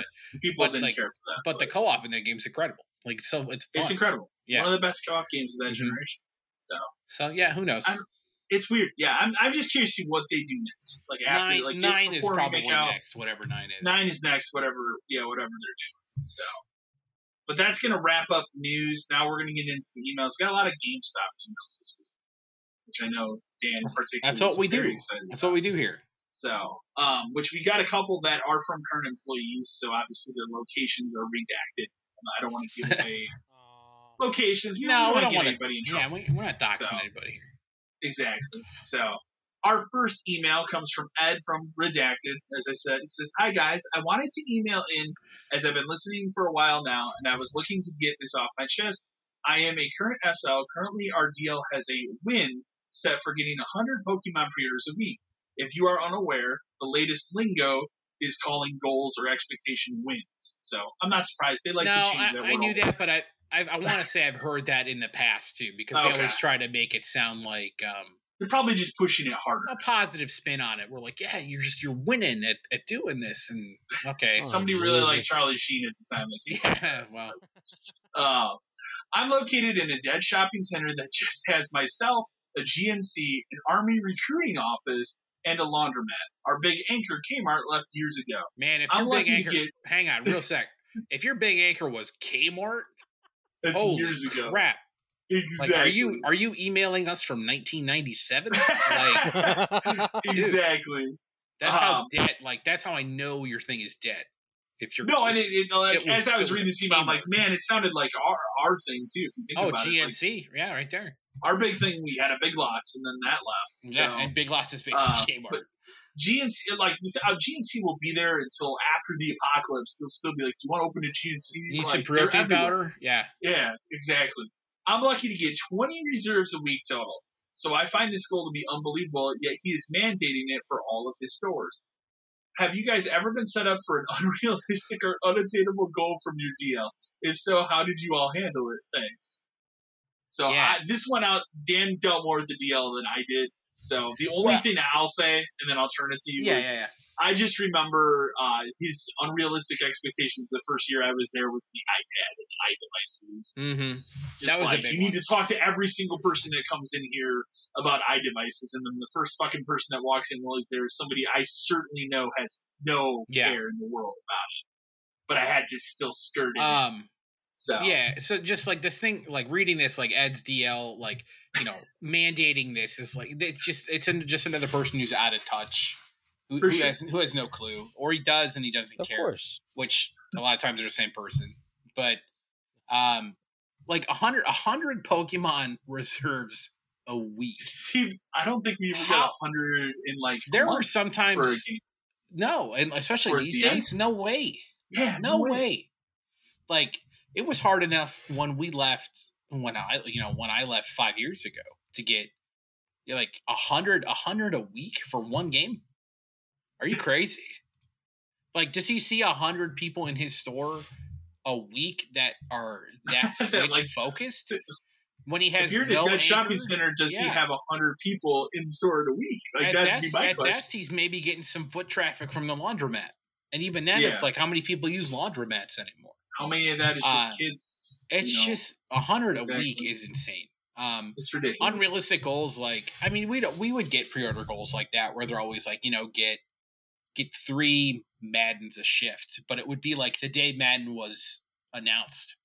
It's like nobody cares, dude. Like, no one cares. Exactly. We're gonna be lucky to get 30 Madden total in 3 months. Yeah.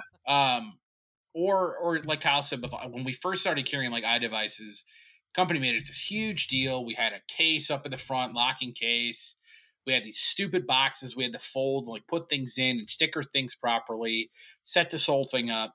And then it was expected. It's like, you got to sell 1 or 2 a day. And we're like, what are you talking? Yeah. 1 or 2 a day? What are you talking about? We just started. Nobody knows we have these. And it's like, I don't know who you're talking to, but nobody's really looking for iPod Nanos anymore, man. Like, no, it was done like at the end of that era. All right, and they started to get use Spotify on your phone. Right. Well, yeah, and not only that, but they started to get crazy about it, where it's like set up a table with saying we have iPods and put up fake boxes. Can't put real ones out there. And then it would get desperate where it's like, carry one around with you and try to sell the one you're carrying. Well, I remember specifically there was a couple weeks towards the holiday where they were like, here, we allocated you 4 hours on a Saturday, have someone come in and stand next to the case. Yeah. Only talk to they would try to get me to waste someone's time to stand by that case and just sell those. And it was just insane. Like, the goals for that were always wild. And then, like, when it comes down to, like, how did I deal with it? Like, I think it's been, if you've listened to this podcast for a while, I think it's been pretty clear what my SL management style was. It's like, I could give a rat's ass what the district leader and the regional and like all those goals and stuff they sell. That is not what I'm here for. It's not what you're here. What you are here to do is to help the customer buy what they would like to buy and then sell add-ons that equate to that. If a guy walks in wanting to buy an Xbox, you don't have to, please do not spend 15 minutes trying to sell him an iPad. He came in here for an Xbox. Exactly. And then you know what you do? You sell him an Xbox and you get him to buy like 3 games and a controller and a charging kit. That's a quote unquote win for me. Yeah, I could give a damn if this guy bought a used, scratched, dented iPhone 3GS that we probably sold for $180 for some stupid reason, as opposed to buying the stuff he wanted when he came in. Yes, I understand. I understand to a point, like selling, upselling and all that kind of stuff. And like, that's what I expect you to do with things that make sense to it. But not to throw in like, hey, remember we would keep like a Nano or something on the counter next to the pin. I want to say like a Nano or a Shuffle or something that would be like $35, $40. I want to say it was a Shuffle because again, there was always the pick whatever the cheapest. Walk away with it. Well, I mean, eventually people started stealing keys to that thing and ripping them off. Remember, like your mother started. Yeah. That case sucked, by the way. It was heavy and just awful. It sucked. But and then it would be like, oh yeah, do you want to buy an iPod Shuffle too? And then they'd be like, it's 2013. Why do I want an iPod Shuffle? Exactly. Like or whatever year it was, 2015, whatever. Why do I want an iPod Shuffle? Like, I have a phone in my pocket that can play music at any time. Mm-hmm. Anytime. Like, whatever I want it to play music, it can play music. Every so often, but the thing is, like, every so often people would come in to look at the stuff, and if they want to do it and you sell it, great. But I'm not forcing it. It was the same thing. You want to talk about unrealistic goals? But cricket. Okay, cricket. I was going to say one activation a week or 2 a week or whatever it was. I feel like that was a 6-month thing.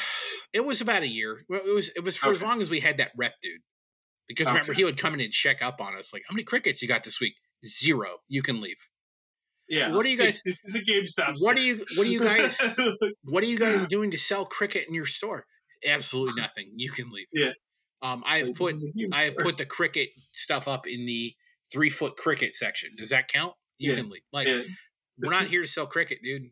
I don't care. It was dumb. If we get, your store, but your store gets credit for the activation. I don't see that number anywhere here. Where is that number? Exactly. Can you tell me how much it is? I want to say that never tell you. District manager even couldn't show you that on the. They couldn't tell you. They'd lie to you. You got 100%. No, you get 100. No, you get 50%. No, you get. If they pay their bill, you get the number 40%. Would change all the time. Well, so like, how do I get the money if the money's going to cricket? Because we're just selling it for cricket. So how does my store get the money? So like, it was just bullshit. Like, cricket would be. I want to say it was like 2 activations a week. Maybe more. It was a number where it was unrealistic. It was just something where we laughed at it. You read them and you laugh, and then how do you deal with it? Yeah, man, whenever they ask, you lie. Like, that's how you keep your job. You lie. Yeah, man, we asked everybody. I don't know what to tell you. Kyle stood by that case for 6 hours, and he played Plants vs. Zombies on an iPad in front of people. I don't know what to tell you. Like, it's just ridiculous. Exactly. Like, it's just what a waste, absolute waste of time. I feel horrible for Ed for getting 100 Pokemon pre-orders. 100 Pokemon pre-orders. My God, if our store was still open, we could maybe get 40 total. Right? Yeah, I'd say that's inaccurate. 40 total, maybe 20 each, maybe a little bit more. Pokemon's a little bit. Even towards the end, though, like, we would still get, I'd say, all of the games that we would get reserves on. Nintendo. That would always still be one of the big, anything Nintendo, but especially Pokemon, but we ain't getting no 100 a week. No, it wouldn't be anywhere near like the Hard Gold and Soul Silver days, which no. Did you work there when that happened, or were you at Target or No, something? Oh man, Hard Gold and Soul Silver, wasn't that like 2010? Yeah, that was before. I was at 2649. I remember that day being a shit show. We probably had 200 plus for each. And the reason that was a problem is that each one of them came with a stupid fucking figure, and we got maybe 60 of each of those. Yeah. And then you had to tell people like, "Hey man, those were first come first serve." Well, I reserved it first. I don't know, man. I don't know. There's no way. Well, eventually, remember when it did get to a point where we had 20 pre-order bonus things and we had 40 reserves or something, we'd print the list out and like draw a line and be like, these people get it, these people don't, because they reserved it. Sorry, yeah, right. Like, that's how it works now. But that back in the Hard Gold and Silver days, no, it did not. I remember specifically. This is a quick story. One woman reserved, I think, one of each game, because a lot of people do. Okay. And then, but she wanted to buy one more of each game because whatever. So she wanted 4, and then she's like, "Well, I should get 4 figures." And we're like, "No. I reserved it. No, absolutely not. No, you can have 1 for each of the ones you reserved. I cannot give you any more. This is ridiculous." I remember because my boss at the time was my friend Kenny. You met Kenny, big black guy, doesn't really take shit from people. No, he does not. Man, he showed that lady the door pretty quick. Yeah. He's like, you can either get 2 or 0, and you can leave. And so, of course, she took her 2 and left and, grumbled the whole way out the door. But we were just laughing. My job that day was literally like there were 2 people on registers, and they'd be like I was just the guy handing the games to like, all right, 1 gold for you, 1 silver for you, just to try to speed shit up because we had a line going. You remember how that store was? It was kind of like a little bit smaller than ours. A little bit smaller, but it went all the way to the back of the thing to the front door. It did. Just like people for fucking Pokemon. But these days, that's not what it is. Maybe if they came with figures, you could probably get 100. But the last game I remember being a ridiculous day was GTA 5. Oh yeah, like original 360. Launch. And to be fair, I think 6 would be. There'd be some lines, but again, it's different today. If GameStop's still around by then, 6 would be. It's different now because people just get that. Well, yeah, because I can preload it. I preloaded it. I played it 12. Yeah, and you better believe that game specifically would be a huge incident. Oh yeah, so you might want to preload that. Oh, 120 gigs a minute. Another one here. Robert from Redacted, so another Redacted current GameStop employee says, "Hi guys, love the podcast. I wanted to reach out and see if you all have read the Kotaku article that was posted this past week about GameStop stores slowly becoming a toy store. Is it just me, or are they out of touch? I've been with GameStop since 2011, and this has been a slow change that's only grown rapidly in the most recent years.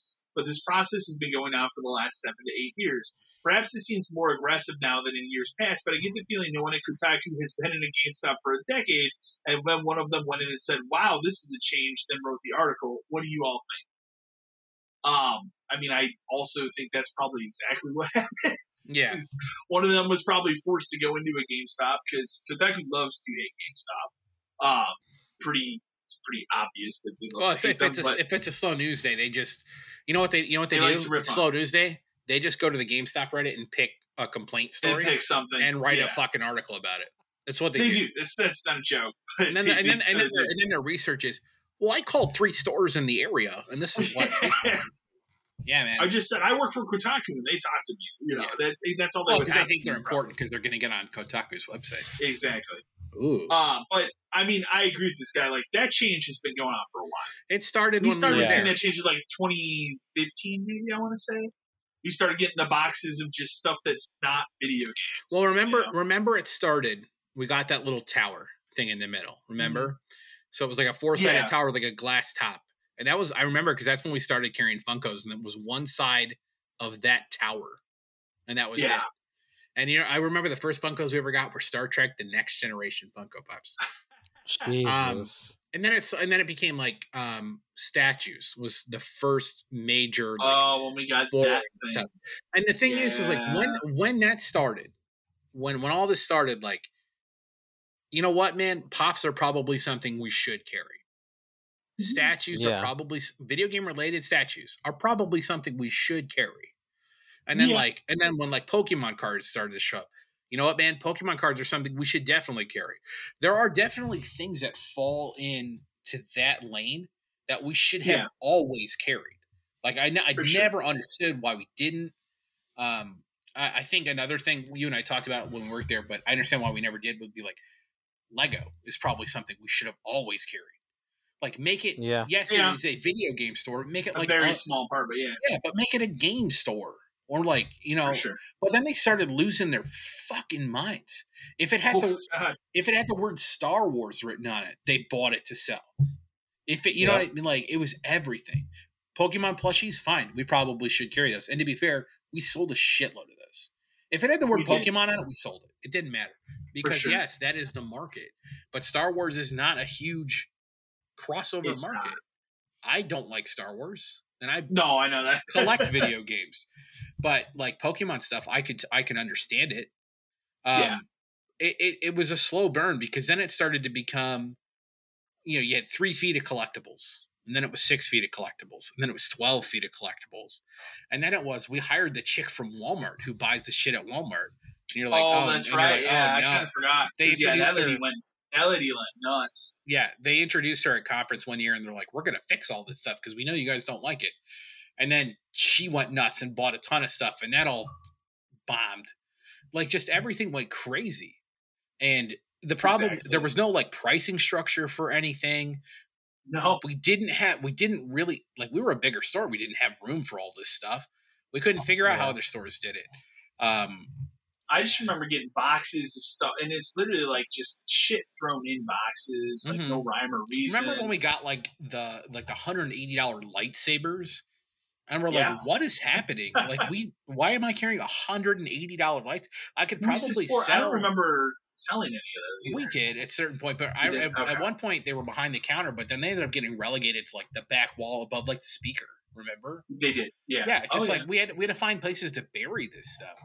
And then, we've talked about it before, but at one point our store had Leapster products.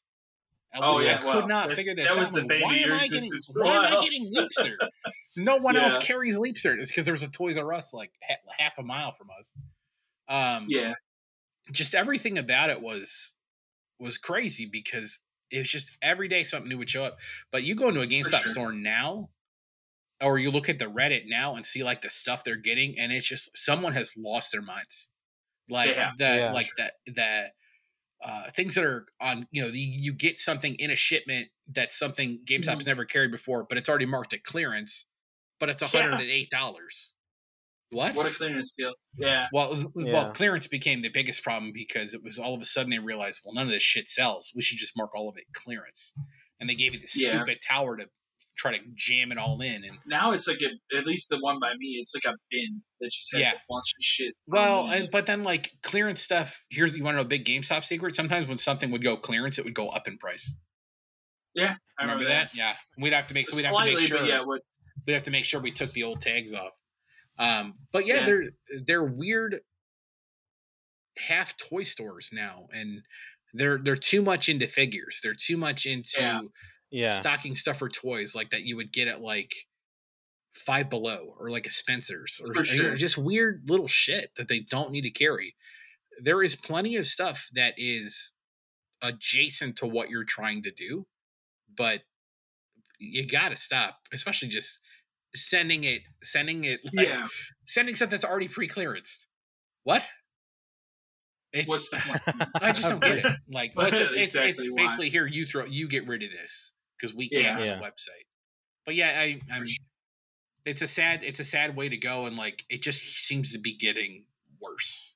It seems to be getting worse. Like the last couple weeks ago when I was in the GameStop over here pre-ordering that Fire Emblem, like it's just you look around that store, it's like these sections of games are getting smaller and smaller and smaller, and then the rest is just filled to the brim with like stuffed animals, puzzles, cereal bowls, giant stuff, any random like culture thing you can think of, like pop culture, it's got like Marvel whatever. Or DC written on it, they buy it.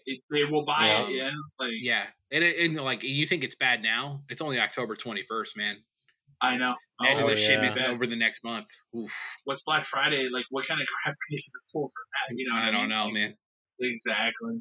All right, another GameStop email. This one comes to us from Barry from Westchester, Pennsylvania. It kind of piggybacks off the last one. Hi, all. I've been listening for quite some time now. Former GameStop manager here. Constantly, I see articles and insight that this is the year GameStop will end, yet it never does. What do you all think is the actual timeline of the rest of GameStop?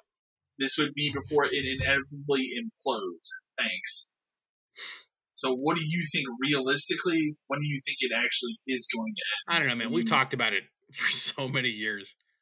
Because every year there's some other article where it's like, can GameStop last? And then something stupid happens where, the stock. I thought the pandemic was going to kill the GameStop. Pandemic. I really did. Yeah, but the stock thing saved it.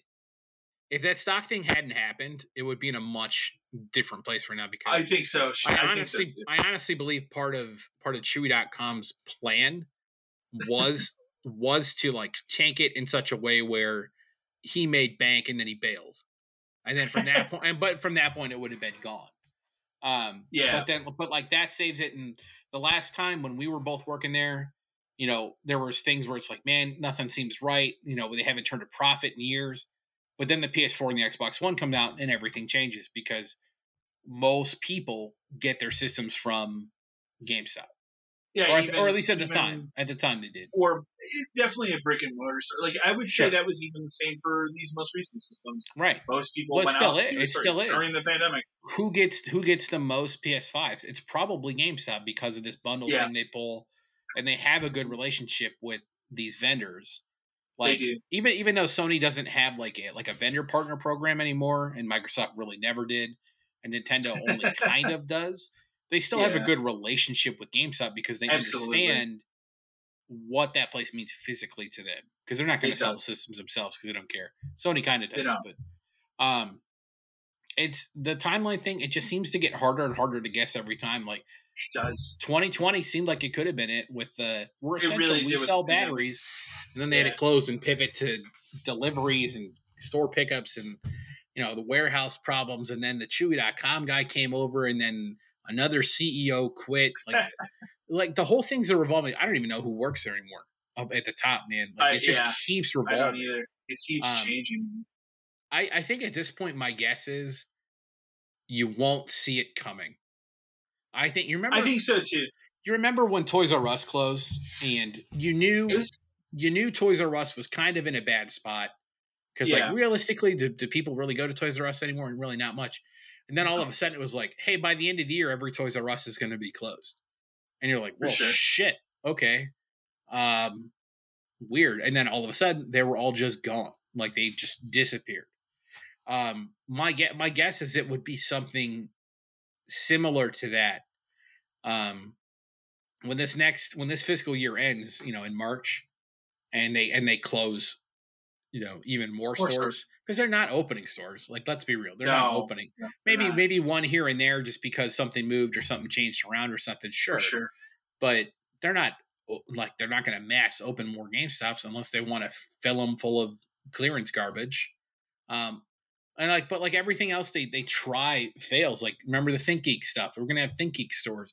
We were supposed to get one. CloStar disappeared. Yeah. And then they got rid of it. And then the Tulsa stores or the retro stores or the come hang out in game stores. I was gonna say, remember the idea of we're gonna have this community vibe in the middle of the store. We're gonna have tables in the back room and all this shit, and we're gonna redo some stores. Idea. Didn't work. Well, that one realistically, COVID killed that off. Yeah, absolutely. I think realistically, they're probably trying to go that route for the most part, but COVID shut that off. Killed it. Yeah. And let's be honest, whoever's idea was probably doesn't work there anymore. No, for sure. So it's tough to say. Like, I don't think you could put a time on it definitively and be like, you know what, man, it's got 2 years left and it's over. I think it's going to be one of those things where you wake up one morning and it's just going to be an article like, the CEO just pulled the GameStop files for bankruptcy, consolidating stores. Because remember, a couple of years ago they tried to sell themselves, nobody bought it, but then the stock thing saved it. Stock thing saved it. But then the stock thing is over now. It's just crashed into the basement again. So you'll wake up one day and read a story about how GameStop expects to close 50% of its stores to restructure in the next 2 months. I think when GameStop goes away, it goes away because again, this shootout guy's in charge, and he'll burn it to the ground on his way out, just for the hell of it, because it's trash to him. He doesn't care.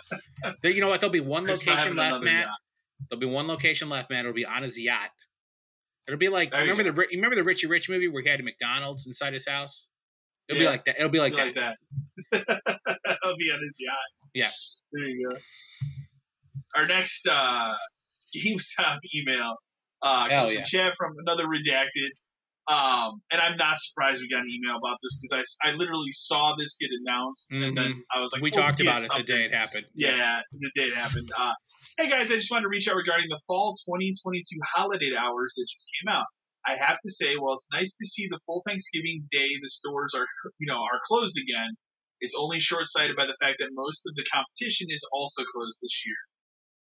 Most of those that drink the Kool-Aid at GameStop will see this as a win, but all of us with common sense know that it's not. It's also a distraction to the real power move here, staying open until 9 p.m. on Christmas Eve. Insane. Why? Insane. Why would we do this? For me, my store always does around 4 p.m. each year. It dies down. I think he meant to say it dies down. I think so now GameStop maybe his store lasts until about 4 p.m. Yeah, about 4 p.m. GameStop wants us to suffer and not be with families on this holiday anymore. Look, I've been here 10 years, and I find this change worse than having to work a few hours on Thanksgiving. Thanks for listening to my rant. What do you all think? I'm not surprised. No. And again, this is a total GameStop move where they would do this like, oh, hey guys, we're giving you Thanksgiving back. We ran the analytics and we realized, you know what, you're right, guys, and we're going to give that day back to you because we believe in you guys and spending that day with your family. Now, that being said, you're open until 9 on Christmas Eve. Which would suck for me because that's the night we do everything in my family. Here's a weirder aspect of that is like there are a lot of families that do Christmas on Christmas Eve. Like, that's how it's been for me since I was little. I don't do that, but you do. And like I know other people. There was a reason why when I was. But I know other people do. Like or people who have. We won't get into it. We have 2 different families. And they got to do one night, and one the other. Yeah, so it makes sense. It makes sense. Thanksgiving, we've talked about it in the past where I don't think necessarily being open on Thanksgiving is the problem. The problem was they wanted you to be open like Thanksgiving all the way through to the end of Black Friday, like you never close. Oh my God. Yeah, exactly. Like that's dumb. If you want to have Thanksgiving doorbusters from like 9 to 12 and then you close and you reopen at 6, fine, whatever. Most people are not eating at 9 o'clock. I don't know about you, but Thanksgiving dinner for me is at like 2 and I'm checked out at like 5. And I just want it to be over. Ours is always at noon, and then it's just whatever the rest of the day. Yeah, exactly. You know what I mean? So, but the problem was when they wanted it to be like you're open midnight on Thanksgiving to 10 p.m. Friday. Like that's too long. There was a dead period in between of like 6 hours where nobody came. So giving you Thanksgiving back, like, and again, he makes a great point where, it's because nobody else is open on Thanksgiving, man. That's the only reason they ran the numbers. But here's the other thing too. It's like maybe Black Friday meant more and Thanksgiving meant more 5 years ago, but the pandemic changed everything. It changed that. It changed. Everybody can do everything online now, right? I can buy anything. I've done Amazon every year. Like I can buy anything online I want right now and have it to my house probably tomorrow. Yeah, absolutely. So. Do we really need to be open on Thanksgiving to have Thanksgiving deals? Not really, because you ship from stores. The orders just come in and you ship it out from there. Big deal. So it's they used to pull that shit with us all the time. Where it's I remember when they first made us be open on Thanksgiving and they tried to blame it on employees. Remember? They were like a lot of you have asked us to be open on Thanksgiving, and we all said no one has done that. Not I remember that. Asked the CEO at the time to be open one of the 2 days we're closed a year. Exactly. No one has asked you for that. And now being open till 9 on Christmas Eve, I want to say some years it was like 7 for us. I want to say 1 or 2 years, but usually it was 6. Remember, though, it was tiered because it kind of depended on where you were. If you were in a mall, obviously it was less. If you were in a certain kind of strip store, if you had a certain type of volume, it was like 6. I think for us it was like 7. Ironically, remember Christmas Eve was the last day that store was open. They wanted us to be open on the 26th, and we told them you're fucking crazy. Like, that would be stupid. All we're gonna do is take returns that you're gonna ship. Yeah, it returns to have what? We've shipped everything out. Yeah, I don't know. This is stupid. So we told them Christmas Eve is it, and they were like, "Oh, okay, I guess so." And then I think we worked until the end of the year to get the rest of the shit out of this store. We did. Well, you weren't there. You bailed. Oh yeah, no, I was out of there. No, you're right. But yeah, this is like 9 o'clock. I can't imagine who is gonna come in from 7 to 9 p.m. on Christmas Eve to buy something. No. Like there's always Christmas Eve. I get being open on Christmas Eve. I really do. Like 12 to 6. Oh, during fine. Yeah, absolutely. Yeah. It was busy. I also say this the last minute people. Yeah, but I also say this as someone who worked at Game Crazy where we were never closed. Like we were open on Christmas Day.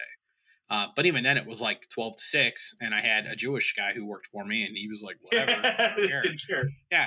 And he got paid, 2.5 times pay to work that day that he didn't. Exactly.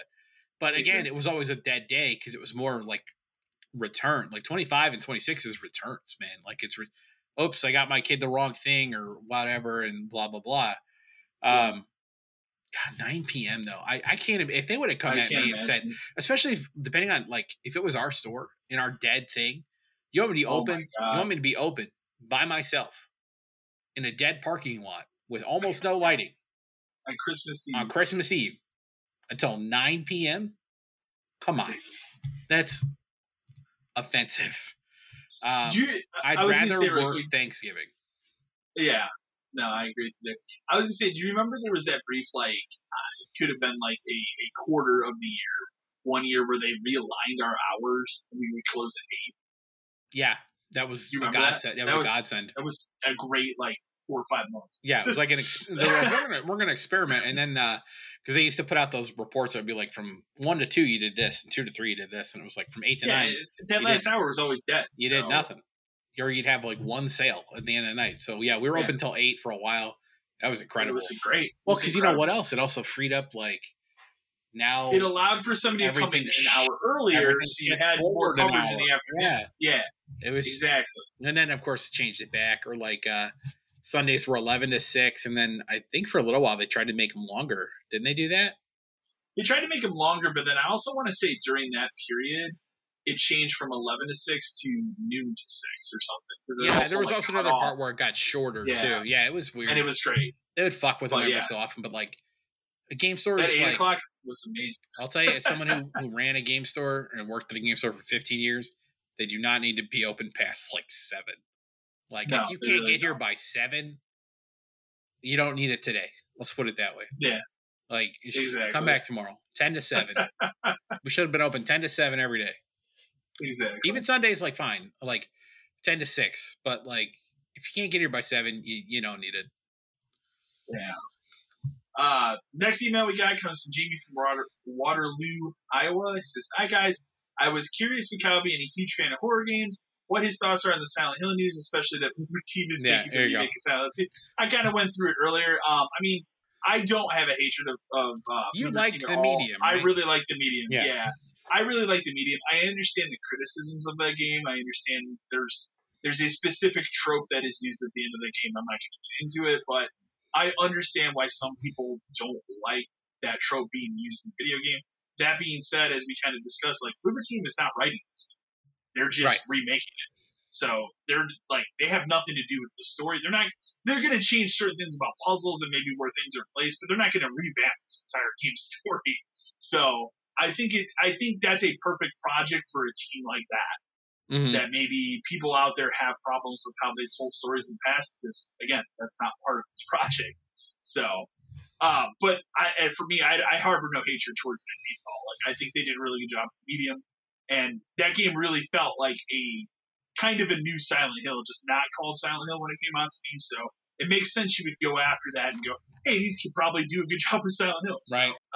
Final 2 emails we got. We have Brandon from Salt Lake City, Utah, says, "Hey dudes, what is up with games going back to 30 frames a second?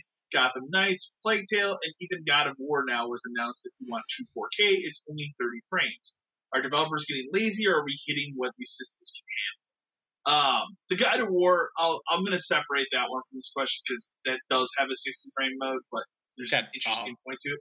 I'll mention it in a minute. Yeah. I'll mention something else that's weird about that game, but I don't think we're going back to 30 frames. I just think, unfortunately, we hit a week where 2 games happen to come out that Gotham Knights seems like it's a disaster. I mean, you and I have talked about it off of the podcast, off the record of like, this game for me went from like, hey, we'll pick it up Black Friday. Like, I think I'm going to pull an Outriders and wait a year and just let it update. Maybe they'll put a performance mode in.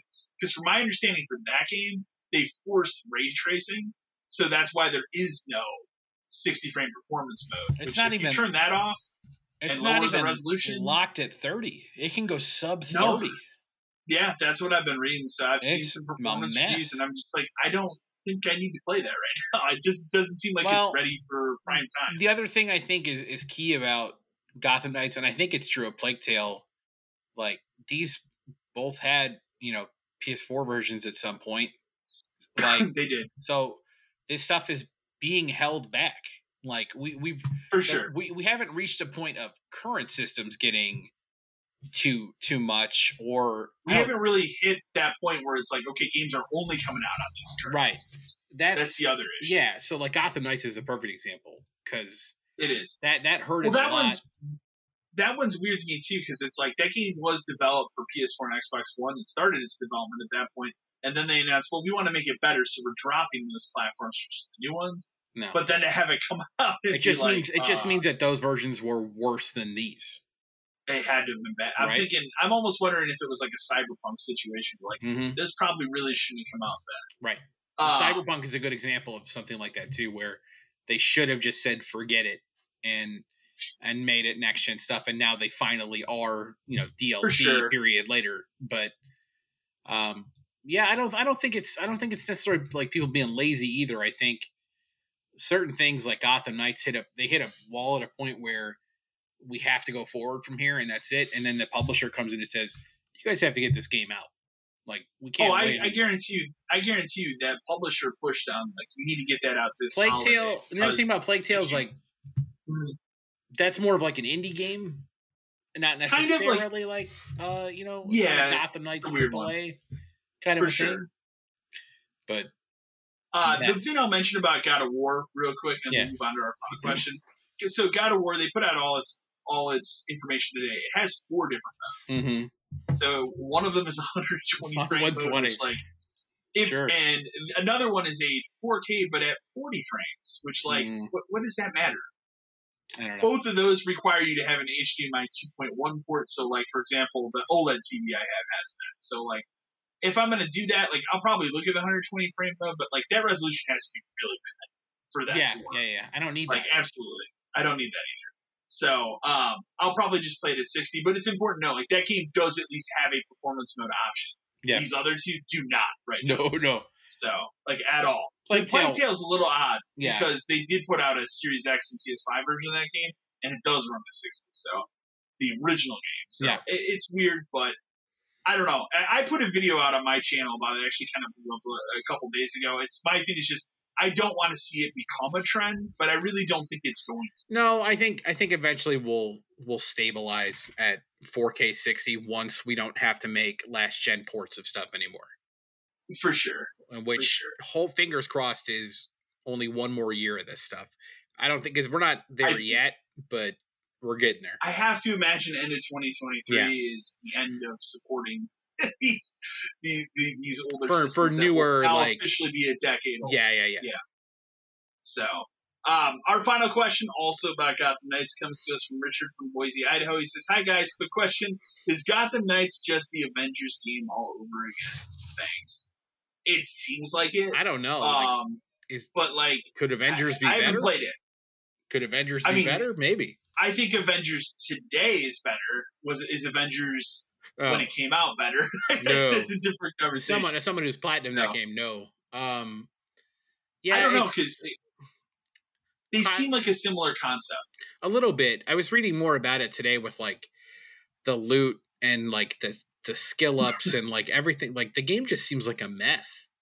Like it does. They didn't understand what to do, and they ran out of it got to be a point where like they said that the story is predictable, which most Batman games are, sad to say, for obvious reasons. But I don't know. Avengers was an okay game, hurt by the fact that the MCU existed. For sure. It was not an MCU game, so who cares? And then it was the story in that game is pretty decent, and like following Kamala is good, but like just everything they did after the fact didn't help the game. It didn't. So it just kind of became a weird Avengers exists kind of a thing. I think they also had like a bigger plan with that Avengers game, and then obviously didn't do as well as they wanted it to. Oh, when it tanked, I think they bailed. Like then they started releasing extra characters, and the only one that's any different is Spider-Man, because then it was like She-Hulk. Well, that's another Hulk, and then there's Lady Thor. That's just Thor. So it's just exactly. It's a weird game. Like it's just a reskin, basically. We'll play Gotham Knights at some point. Just I want to play it, but I just at this point, like I'd rather take the Outriders. Yeah, I'm not excited. Have some patches. I'm not excited to play it anymore at all. I almost think like because of the backlash, maybe it does get a performance mode down the road. So maybe. I mean, we'll see if they care. If they had plans for it beyond this. My thing about it, which I was telling my buddy, is like, how long is it going to take from the release of Gotham Knights until we get the inevitable, here's our roadmap, to fix the game? I don't know. How far, like, it's got to be next week already. Do you think they have to put that out? Do you think it's that, or do you think it's more likely they don't really talk about it until after they get this first thing out? And then in a couple years, the studio is just absorbed back into WB? Doesn't exist anymore? I don't know. That's the second time you guys have fucked up a Batman game. Goodbye. It's for real. Like, it's like, and that was the thing. Like, and that was the big thing for me being skeptical about this game too. From the beginning, it's like, okay, I know who's making it. It's not the Rocksteady, because they're working on Suicide Squad, which I have to imagine will be a game that's probably competent. Hope so. When it does come out, they're taking their time. At this point, it better be, or this whole like round of Batman stuff is done. For sure. But like, I have more faith in them because they have produced good products in the past. Montreal has not produced a good Batman game. So yeah, how come none of the reviews talked about the scale of the cars versus the people in this game? Because, oh my god! Remember in the last game, Batman was Firefly bigger fight? than cars. He was literally bigger than the car in that fight. Yes. Boy, that game sure was bad. Yeah, I just I read through. To be fair, I didn't read any of the quote unquote good reviews for Gotham Knights. I read the 4 and the 5, and they both said the same kind of things. Like, you're just gonna get bogged down by everything. I watched some people play it for about 30 minutes co-op. Okay. It's choppy. It's real choppy. I mean, obviously, I'm watching it on YouTube, so I'm not getting what they're seeing, but for sure, it's choppy, and that's not good. For sure. And for them, and for reading about the combat, there's no counter system in this game. Weird. That's the whole fucking point of the Batman combat. Exactly. They Rocksteady created this. Yes, they invented that. Spider-Man used it, and it's great. It was great there. That's what people want for that 3D combat type stuff. So for them to rework the combat, which was arguably the best part about those games, probably a mistake. I don't know.